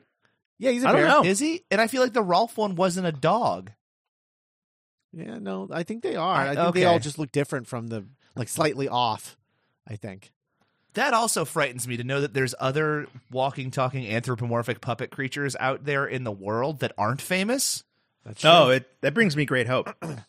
I guess that's how Walter got his shtick, though, right? Like he's just like one of Scott those. and I, a few weeks ago, we talked about how great the frogs that work at the PR agency are. Yeah. Or the advertising agency. Yeah, in Muppets Take Manhattan. Oh, I thought you meant like a real one that's near you. I'm like, sorry, do explain? No, they're really nice. They're really cool. We get lunch sometimes. They go back to Hollywood and go on a rejection spree where they're all like, no, this is get out of here. They meet Rashida Jones, who they have like a long conversation with. She does the joke where like the bubble of what's like, popular relevance. Yeah. And kind of going back to like this being a movie is like me in the audience. I'm like, well, that's not true. Like, I know they haven't had a movie every 2 years or whatever since 1980. Like, I guess Jason Segel wanted there to be. Yeah. But like, yeah, everyone knows who in this world, like when Selena Gomez is like, I don't even know who the Muppets are, I'm my agent. Like, bullshit. But like in this world, the joke is that everyone forgot about the Muppets and the Muppets are has-beens. Right. And it's arguable what's funnier, if the Muppets are funnier when they're not successful. And I guess that's kind of what the ABC show is about, is like, they're not living in a box. Right. They're like, we have a show. We're celebrities. Like, I've met several presidents. I'm Kermit the Frog, you know? Right, yes. But Kermit's Absolutely. just the showrunner on that show too, which is the funny part. Yeah. Like he's the behind the scenes frog. Yeah. He's like Greg Daniels. I love, she's like, let me show you what people like right now. And it's the Punch Teacher. Punch Teacher. And there's that 80-yard line where like they're like punching the teacher, and the teacher's like in like a Stocks. what do you call, like, what is that called? Stocks. Yeah, he's in stocks and they're punching him in the face, and you just hear him go, I just wanted to make a difference. Yeah. And then I am a teacher. That's what it feels like every day. And then Donald Glover entering the room and being like, they're canceling they're canceling Punch Teacher because the Teachers Association is up in arms. And Rashida Jones is like, what are they complaining about? He's like, I don't know, I just heard about it. That whole gag is so funny. I love all of that. You also have to know that that's like a Donald Glover was like, I will do anything to be in this movie. Put me in any cameo part that you possibly can. I have to be in this. Yeah, for sure. This is interesting. This is when, like, you know, Camp came out, Childish Gambino's first album. Yeah. And, like, he was sort of transitioning from, like, Troy to the Donald Glover we know today, who, like, has a beard and, like, runs an orange orchard and is, like, post-creativity or whatever the fuck. Yeah. So, like, this is like season 3 Community Donald Glover. Yeah. Yeah. Which is, I believe, if I remember correctly, this is the season that opened with the Spider-Man pajamas. Right. Post Donald for Spider-Man. Yes. So like this is like peak Donald Glover as like comedian actor Donald Glover. In the zeitgeist. Yeah, for sure. So pre-Atlanta. Right. Yes. Pre-Atlanta, yeah, because that's like now he's like transitioned to like I'm an actor. I do some funny things, but I am an actor. Very serious. Very serious. I'm a serious creative artist. I make music. I don't even rap anymore. I just make whatever music is I'm interested in, you know, like that kind of thing. I can't wait till his epic space disco movie that will be Lando Calrissian. I know. Yeah, that's going to be good. I thought you were going to, I can't wait till he hits like family comedy, like Pluto Nash era, where he's like lame. This is Bowfinger I also era. can't wait for that. Ugh, Donald Glover. He used to be Another funny. one? Yeah. Donald Glover and Donald Glover starring next to Donald Glover in... Yeah. Yeah, I hear the he's mom. talked to giraffes in this one. Yeah, right. So Rashida Jones is like, fine, here's your slot. You can do a telethon, but like you need a celebrity host. And they go to we cut back to Tex's office and he's doing his thing. And then we cut to the Muppet Theater where I had my thought about like, this is it. Wow. Where we really filmed the Muppet Show in real life. And they do the We Built This City cleaning montage. This is the bit where we start seeing all the past Muppet Show clips, right? Yeah. That part when you hear Jim Henson's voice for the split second in this movie when it's Kermit introducing whoever. Right. In Bob that Hope. flash. Yeah, I'm just like, oh God. Oh, that happened at the very, very beginning when Walter was watching the Muppet Show for the first time. It happens twice. There's Oh, it one does here happen too because he twice? starts Okay. having all these little flashbacks when he's in the theater too. Okay. Like audio yeah. like reverberating, I guess. Yeah. Oh, okay. Gotcha. But that was cry moment number 2 for me in this film. And really cool. I don't think I even got this joke because I only started watching the Muppet Show once it was available on Disney Plus, like 3-4 years ago. But the joke that Beauregard has just Still been in the theater this whole time. Scooter, I love that. nice to see you. Beauregard is one of the most underrated Muppets, I think. The moldy vegetables in the chef's fridge. That made he me just sad. They were so incinerates happy to see him, and he just Flamethrowers them. he just murdered them and then laughed about it. Wait, remind me. So one of my, I'm going to do it now. I know I'm jumping ahead, but one of my favorite lines in the entire canon of Muppet anything is "The flame is okie dokie," right? My second favorite line is "No masking," which we get to later. But I just love the Swedish chef so much. He's the best. They don't even, because I thought after he flamethrowers them and they cut to the wide shot of him laughing, they would be like coughing or like reacting, but no, they're dead. And he drops a Scarface quote on him too. Yes, Yeah. little by little. It's great. Brutal. So brutal. And so doing a little bit of character work is Gary sees Walter integrating into the Muppets really well, and it kind of scares him a little bit of like, oh no, is like Walter going to leave? That's scary because like we're codependent. I'm an adult and we still live together. And like there's this runner of he keeps signing up him and Mary to keep helping, even though they first came to Los Angeles because Mary always wanted to go and wanted to like see the sights and have it be a romantic trip. Yeah. We get that moment where Kermit's like, "Hey, Walter, just want to say, welcome aboard." And Walter's like, "Oh my God." Just faints. It's really sweet. It's kind of like, I don't know, like what you would imagine like Kermit is like George Lucas, or just any kind of like Accurate. elder statesman generation kind of like, hey, new guy, like you're doing great. And Walter being like, "Oh my God, he noticed me. This is so cool." It's like when Dave Grohl and I finally hang out and he's like, "Hey, Scott, you're a pretty good drummer. Welcome aboard. Welcome to the Foo Fighters." Welcome aboard. You're welcome to them. Welcome to them crooked vultures. Same exact thing. Yeah. Well, now I'm sad. And then Piggy comes back, and she beats up the Muppet Piggy, but the Muppet Piggy's like, "I'll be back." It's really sweet when they like crowd her, and she's like, "Well, don't crowd me," and then they leave. Keeping that going, and then we get the really bad rehearsal where they're not doing and the reason is that we skipped over this. When they went to get Animal, he was in the middle of anger management courses, Right. and he met Jack Black. Drum is his trigger word. Drum is his trigger word. So he made Animal promised Jack Black he wouldn't drum. His court-appointed sponsor. His court-appointed sponsor. Yes, thank you, Topty. And Rashida, they're doing really bad at the rehearsal, and Rashida Jones isn't none too excited. That's the little bit of like Muppet edge that I like. They get it right in this one. Like this chef like sautéing and completely murdering his vegetables is a little like dark, and then the whole bit that Animal's in recovery, it's like it's also a little bit of like, okay, it's a little bit more mature. This is why I like this one, without being like, without going too far. They toe the line really nicely on some of that stuff. Yeah, I mean they cover "Fuck You" later. Which is brilliant. I was going to talk about that when we get there, but yeah.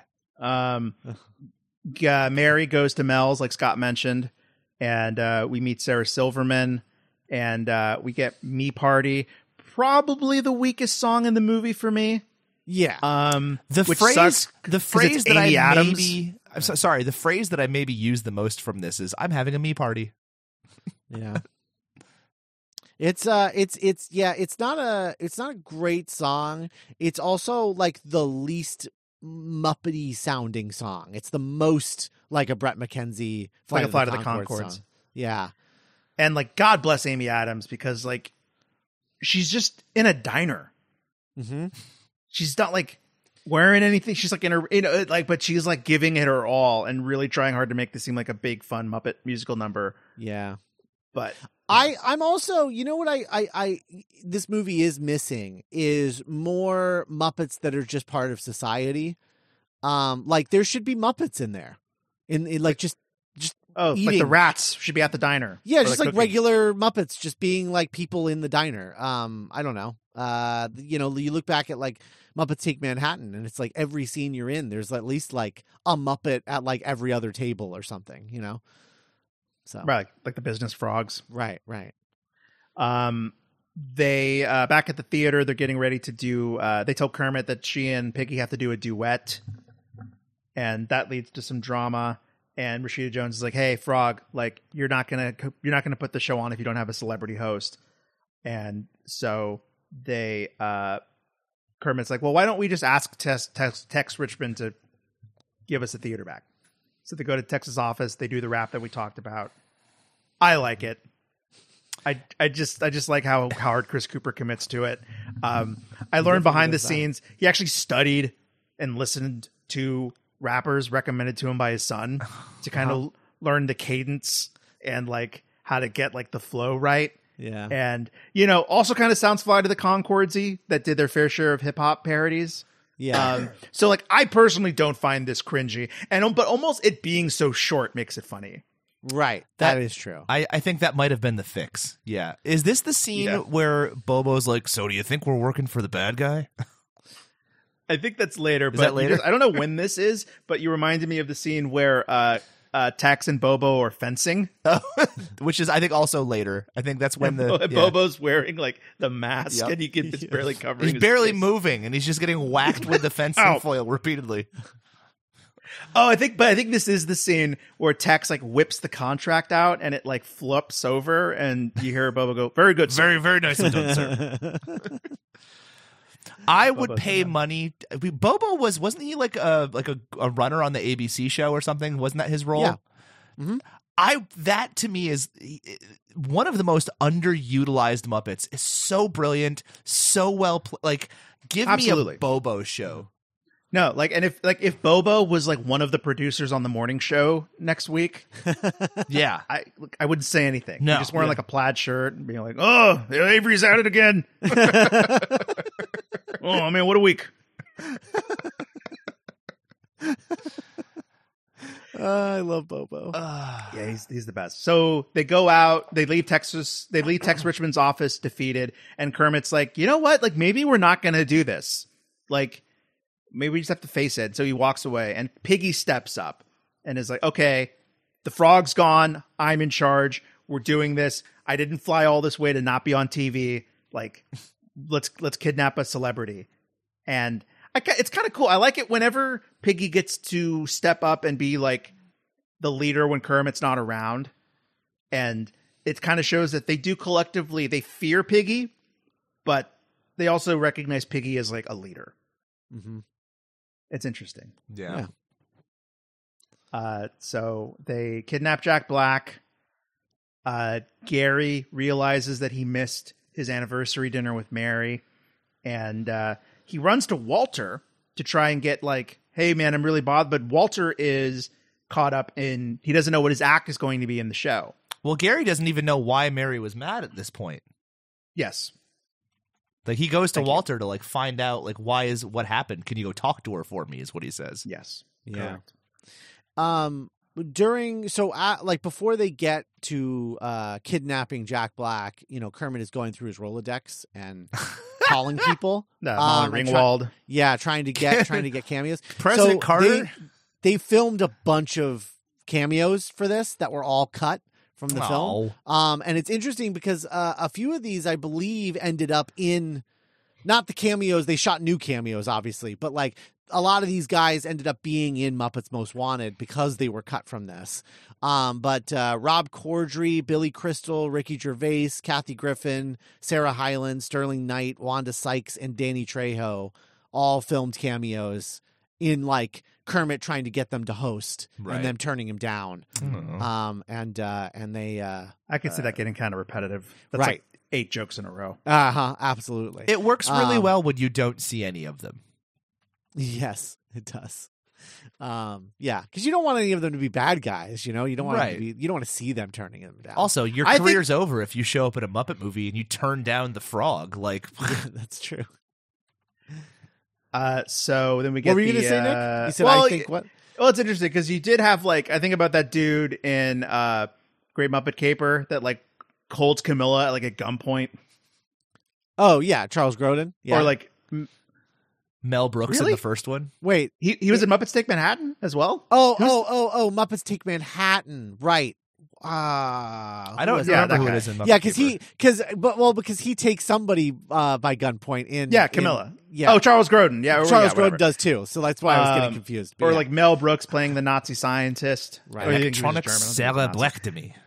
So yeah, it's interesting. Just kind of that kind of like, I think it's underrated playing like an adversary to the Muppets. Yeah. But then we get the Academy Award winning song, Man or Muppet, where Gary and Walter have an identity crisis. We get Muppet Gary. And Scott, in your research, I remember reading something, and I can't confirm it or remember where I read it. I think it was like Entertainment Weekly or Slash Film or something, that an idea Jason Segel had was for Michael Cera to play Walter. But there was like a rule about the Muppeteers were like, no, we don't have people who aren't Muppeteers be Muppets, like handle Muppets. I didn't see anything about that, but that does. Oh, you mean like play Walter, not the live action version, but actually perform him, right? And be the voice. Yeah, that does make sense. That would be interesting. I feel like I see where they're coming from, and also like, you know, not wanting to take a job away from a puppeteer, right? Sure. But I think like thematically, because he's not a Muppet, right? Until he's brought into the camp, it actually would make sense for him to be voiced by not a puppeteer. But instead, they just went with like a kind of a first time.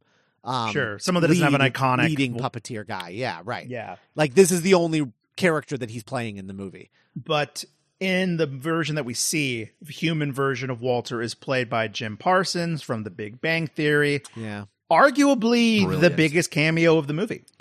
Yeah, I remember this getting a huge reaction in the theater when people saw him. Yeah. And I was like, wow, I don't watch that show. So I guess that's the reason why it's still on the air. Was that reaction I just heard. But this young fella seems to be famous. Yeah. I think human Walter works better than puppet Gary. I don't think Muppet Gary looks anything like Jason Segel, but I do think they cast Jim Parsons well as like a human version of that Walter Muppet. Yeah, Muppet Gary looks like Guy Smiley. Yeah. A little bit. Yeah. It's like, oh, Jason, you don't have that square of a jaw, my friend. I don't know. It just doesn't really work.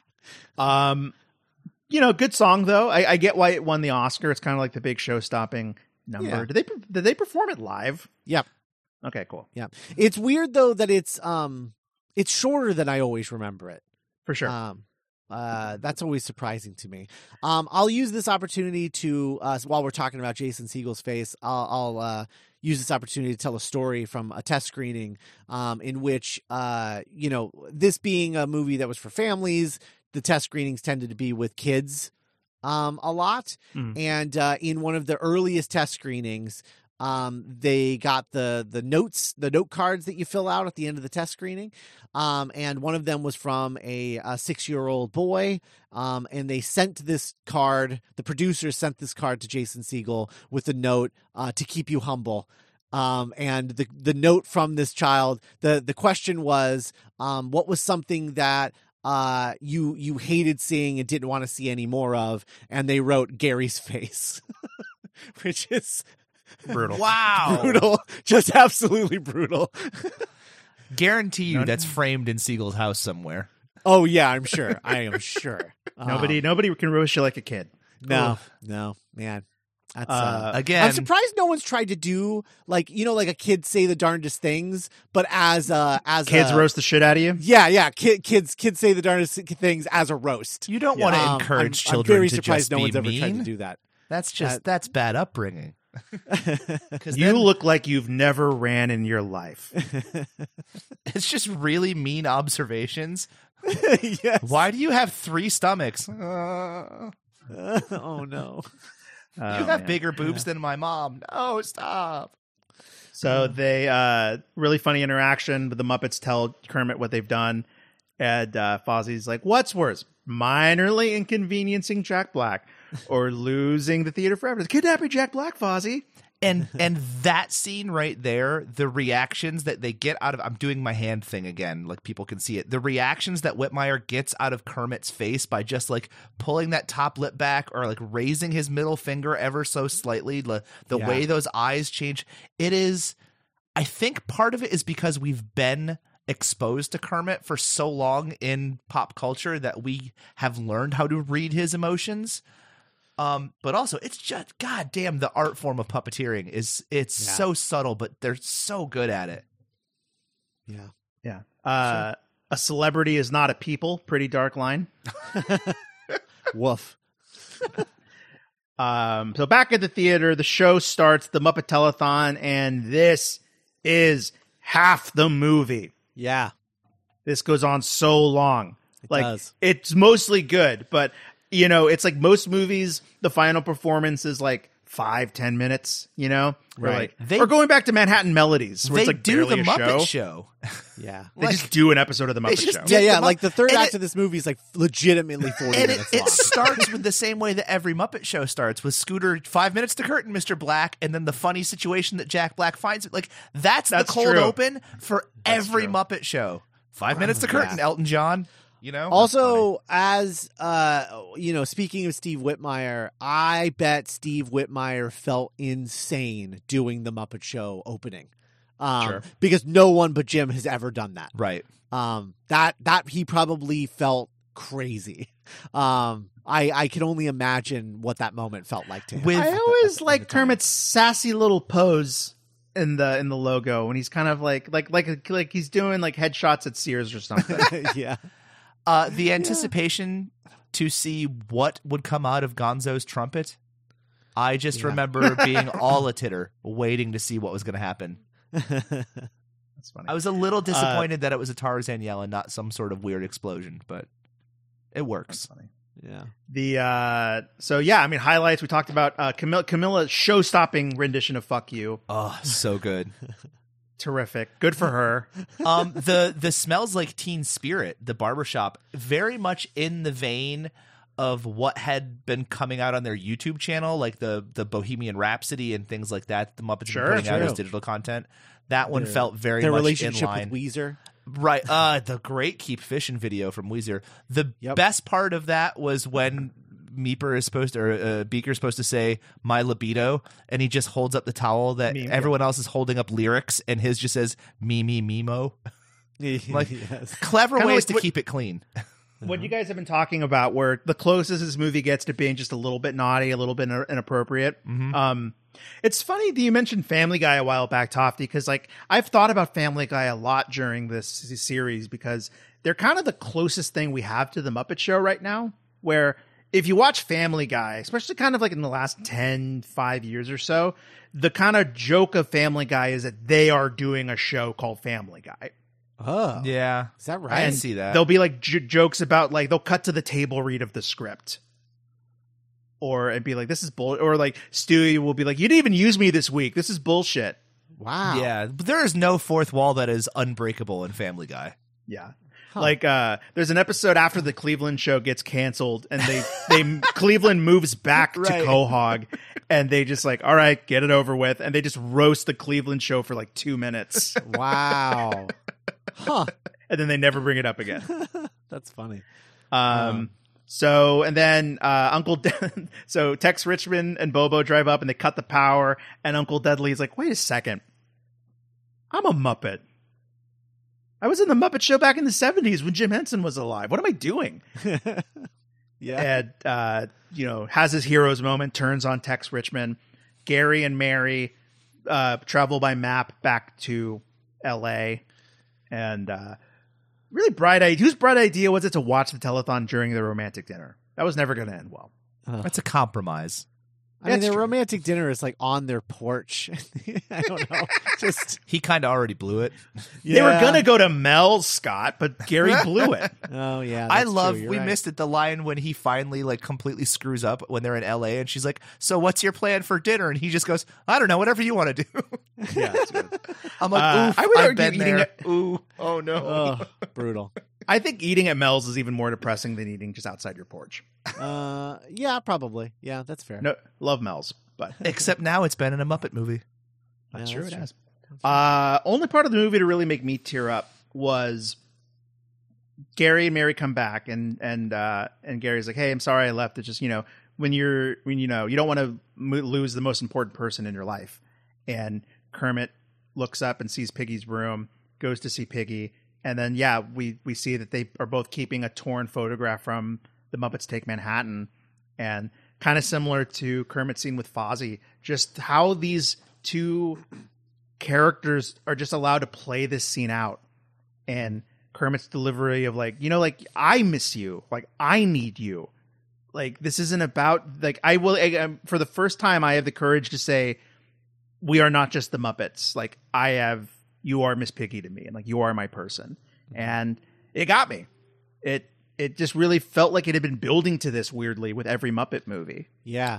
Well, there's also this funny thing of like, it's not even like will they, won't they. There are instances in the history of the Muppets where Kermit and Piggy are together, and there are instances where he is like running away at full speed from her. Like that relationship is so interesting, the way that it's portrayed in different films. And like, yeah, there are different stories and different settings and whatnot, but there's always it's weird to keep track of. It's hard to keep track of, but there's just the connection between them, whether it's they are in love or they are like on the outs for some reason, and no one ever really has an answer why. But this is probably the most like I think definitive statement on how they actually feel about each other. Which is like, they're just arguably the most important person in each other's lives, and whether they're living together or apart, or they haven't seen, they will always find a way to come back. Or whether they're cartoon babies. Right. Right. So then that bleeds directly into the Rainbow Connection number, where they turned it into a group number. Super well executed. I think the other Muppets come in at just the right moment. And if you're a certain age, I it's probably a real kick in the nuts. I have a question. Can I ask? Sorry, go ahead, Scott. And then I'll nuts. You go, and then I'll go. Oh, I was just going to say, the moment that animal kicks in with the drums. Oh my gosh. That gets me. Like, cause then it's just like the full band, and it's like, that hits me hard, big time. It's a great number. This is great reprieve of that song. Might be a stupid question. This is Steve Whitmire singing Rainbow Connection. They didn't use Jim's voice in the recording of the song, did they? I don't think so. No. Okay. Yeah, this is Steve Whitmire. It sounded really good in this movie. Mm-hmm. Yeah, it does. He's great. He's a good singer. He is. One More Sleep Till Christmas. Yeah, that's true. Love Let Us Here. Yeah. Followed a Star, and here we are. I kind of think the Whistling Caruso, Walter's number, is kind of perfect, because it's been built up, and I only know that because it's called that in the soundtrack. I don't think they ever call it the Whistling Caruso in the movie. Yeah. Performed by Andrew Bird, I guess. So, because like they've been building it up, like, oh, what am I going to do? What am I going to sing? And Gary has that beautiful speech where he's like, look, dude, like growing up is becoming the person that you want to be. And you're my hero. And like go out there and like just do your thing to show them who you are, which is cool. It kind of speaks. We've been talking all season about what the Muppets mean to creative people, or just people like leading kind of like their truth and becoming who they want to be, whatever that means to them. And so it's a cool message for Gary to give to Walter, to like step up and be the person that you want to be and give that gift to yourself. It's a very Muppety lesson. Yeah. And and the whistling, like, it's not great, but it reminds me of so many like random sketches on the Muppet Show where you're like, what was that? Okay. Lydia, Phenomenon. the tattooed lady. Yeah. But yeah, there's just like every once in a while you're just like, I guess, okay, they just did ballet for like 3 minutes. Okay. It's variety. Like, you don't want it to be a joke. You don't want it to be him like farting. Right. Because you want it to be kind of like uplifting or inspirational. But we just had Rainbow Connection. Everyone's already crying. So we don't want like another ballad or like another super earnest moment. So it's like on the verge of serious and silly. Right. That I think is perfect for the moment. But I think it is also the reason why, to bring up your perfect analogy with Lola Bunny. it's why Walter sort of fades away after Muppets Most Wanted. I mean, he fades away mostly in Muppets Most Wanted, then goes away entirely after that.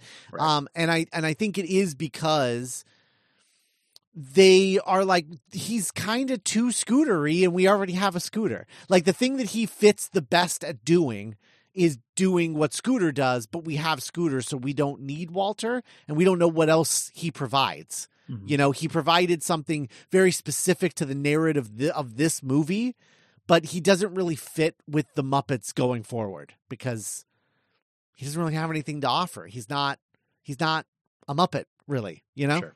Yeah. I don't know. Tofty, any thoughts on the Whistling Caruso? I like it. I like the way they led into it throughout the film, where you like, especially when they're doing the we built this city and you hear him sort of whistling along. I think they laid the foundation really well, and I like that it's something that he could already do, and it's not something that is super. You know, he's not doing something incredibly difficult that no one else can do. He does something that a lot of people can do. He just happens to do it well, like a little better maybe, which again, to your point, kind of is like, you know, you don't have to be extraordinary, you just have to be you, you know, is kind of the message I get there, and being you is good enough. Right. I like it. I like the whistling thing. It sounds a little synthesizery. I know it is all synth. It's not real whistling. It's like it's sampled or synthesized or something, and it sounds technically pretty good up until the very end when it starts going really fast and doing all that, like the really quick runs like that. It sounds very keyboard triggered at that point, but for the most part, sounds really good. I liked it. And the cutting back to Jason Segel just weeping is really funny. Yeah. Can we talk about Hobo Joe? Oh yeah, Zach Galifianakis. What he's really funny in this. Like, It's and- great. Yeah. I don't know. I like that he drags his barrel in there, his trash fire. Just tries going the whole time, and then brings more Tearing- hobo friends in. He's tearing tickets. Yeah. Guys, Walter was in Muppets Haunted Mansion.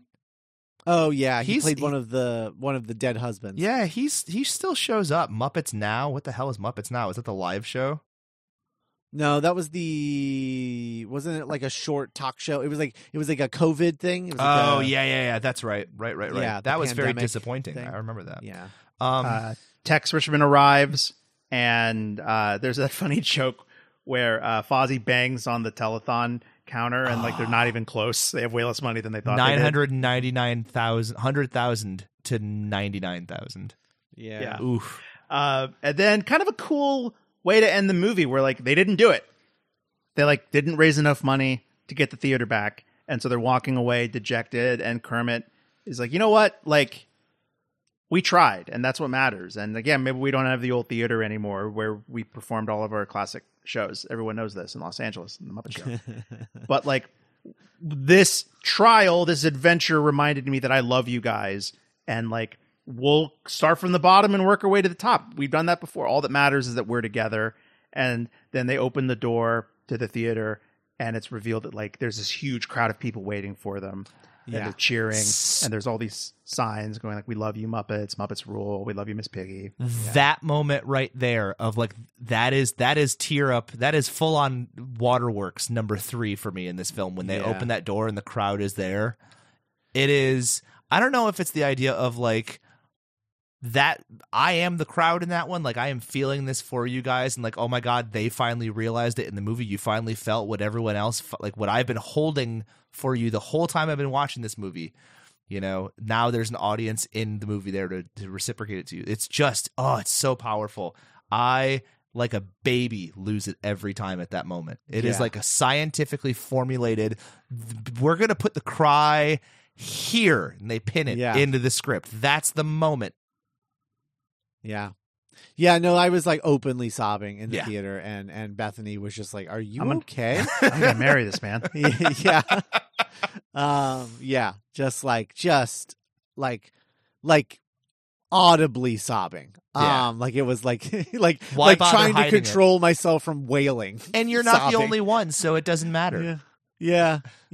That was that's a big deal. And yeah, it's largely like seeing that. It's also just like seeing all these people like appreciate these guys that I've grown up my whole life appreciating and like seeing them get their like respect and the Right. love that they deserve, you know, and it's just It's like, had I known that event was happening, I would have also been on the street cheering with Totally. you guys. No Yeah. one gave me the Yeah. memo.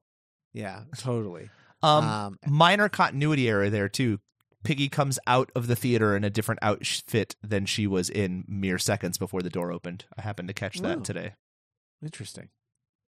We get a reprise of Life's a Happy Song. Rolf playing the piano. Beautiful. You love to see it. With a cabbie hat. With a caddy hat. And like, it's technically the movie isn't resolved until the credits when Tex Richmond gets his head hit with a bowling ball that Gonzo's been like spinning. And he gives the Muppets their theater back. And Gary proposes to Mary. And then we get Menomina over the end credits. Judd Hirsch in the end credits of this.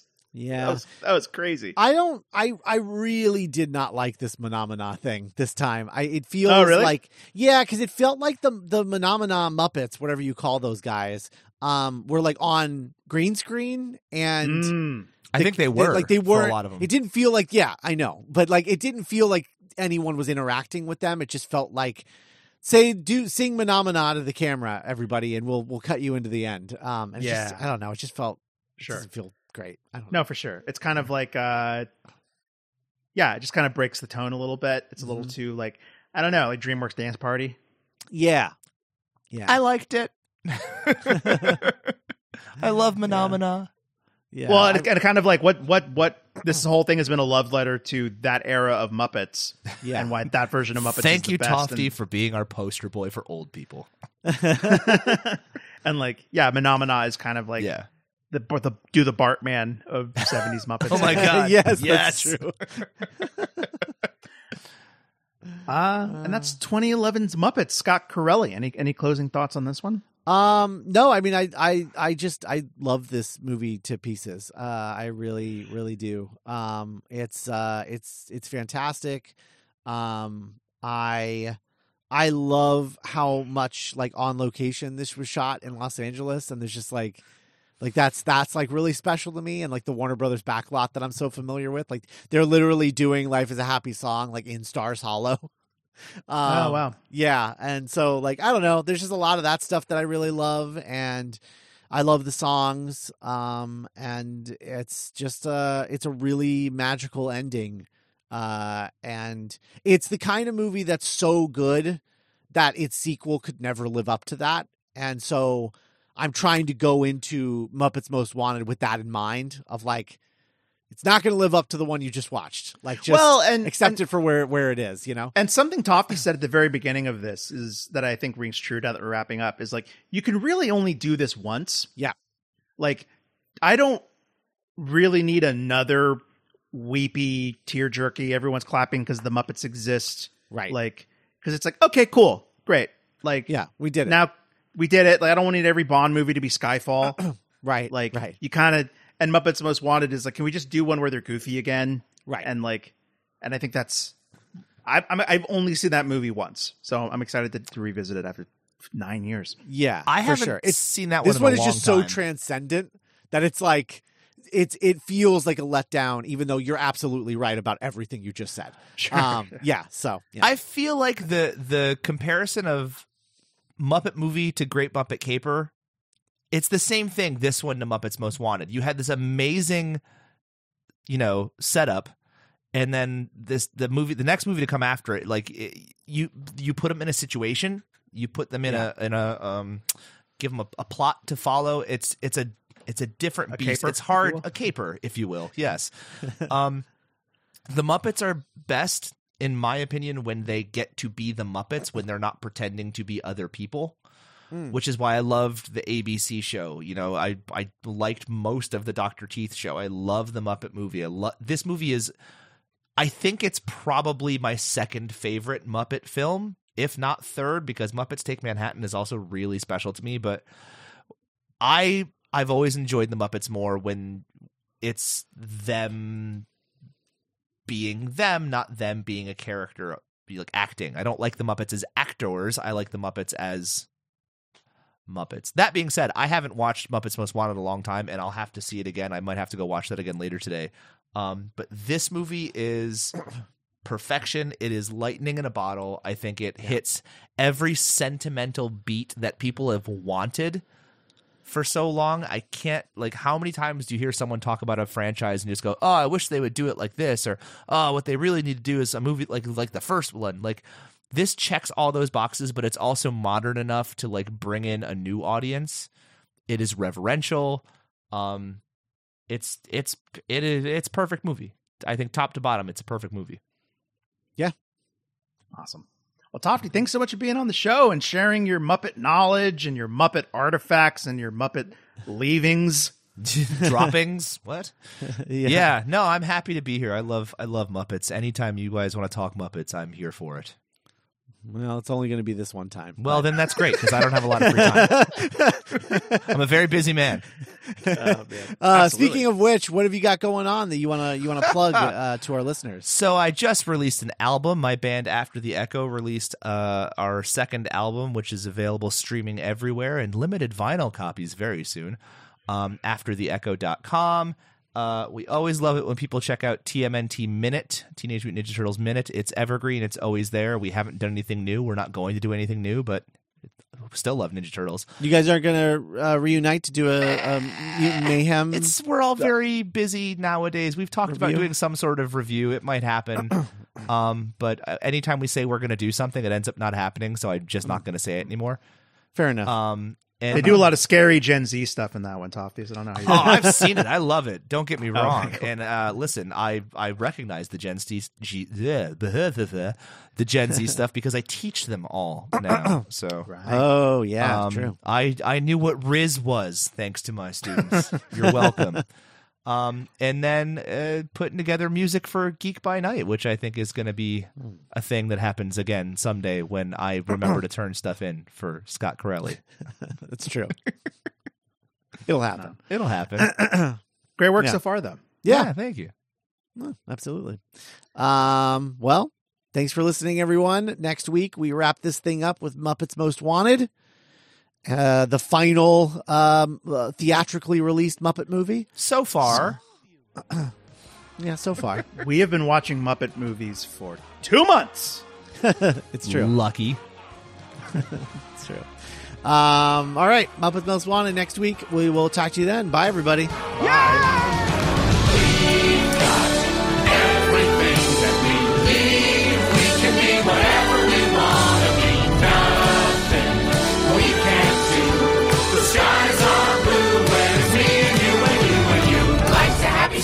When there's someone by your side to sing, life's a happy song. Life's a happy song when there's someone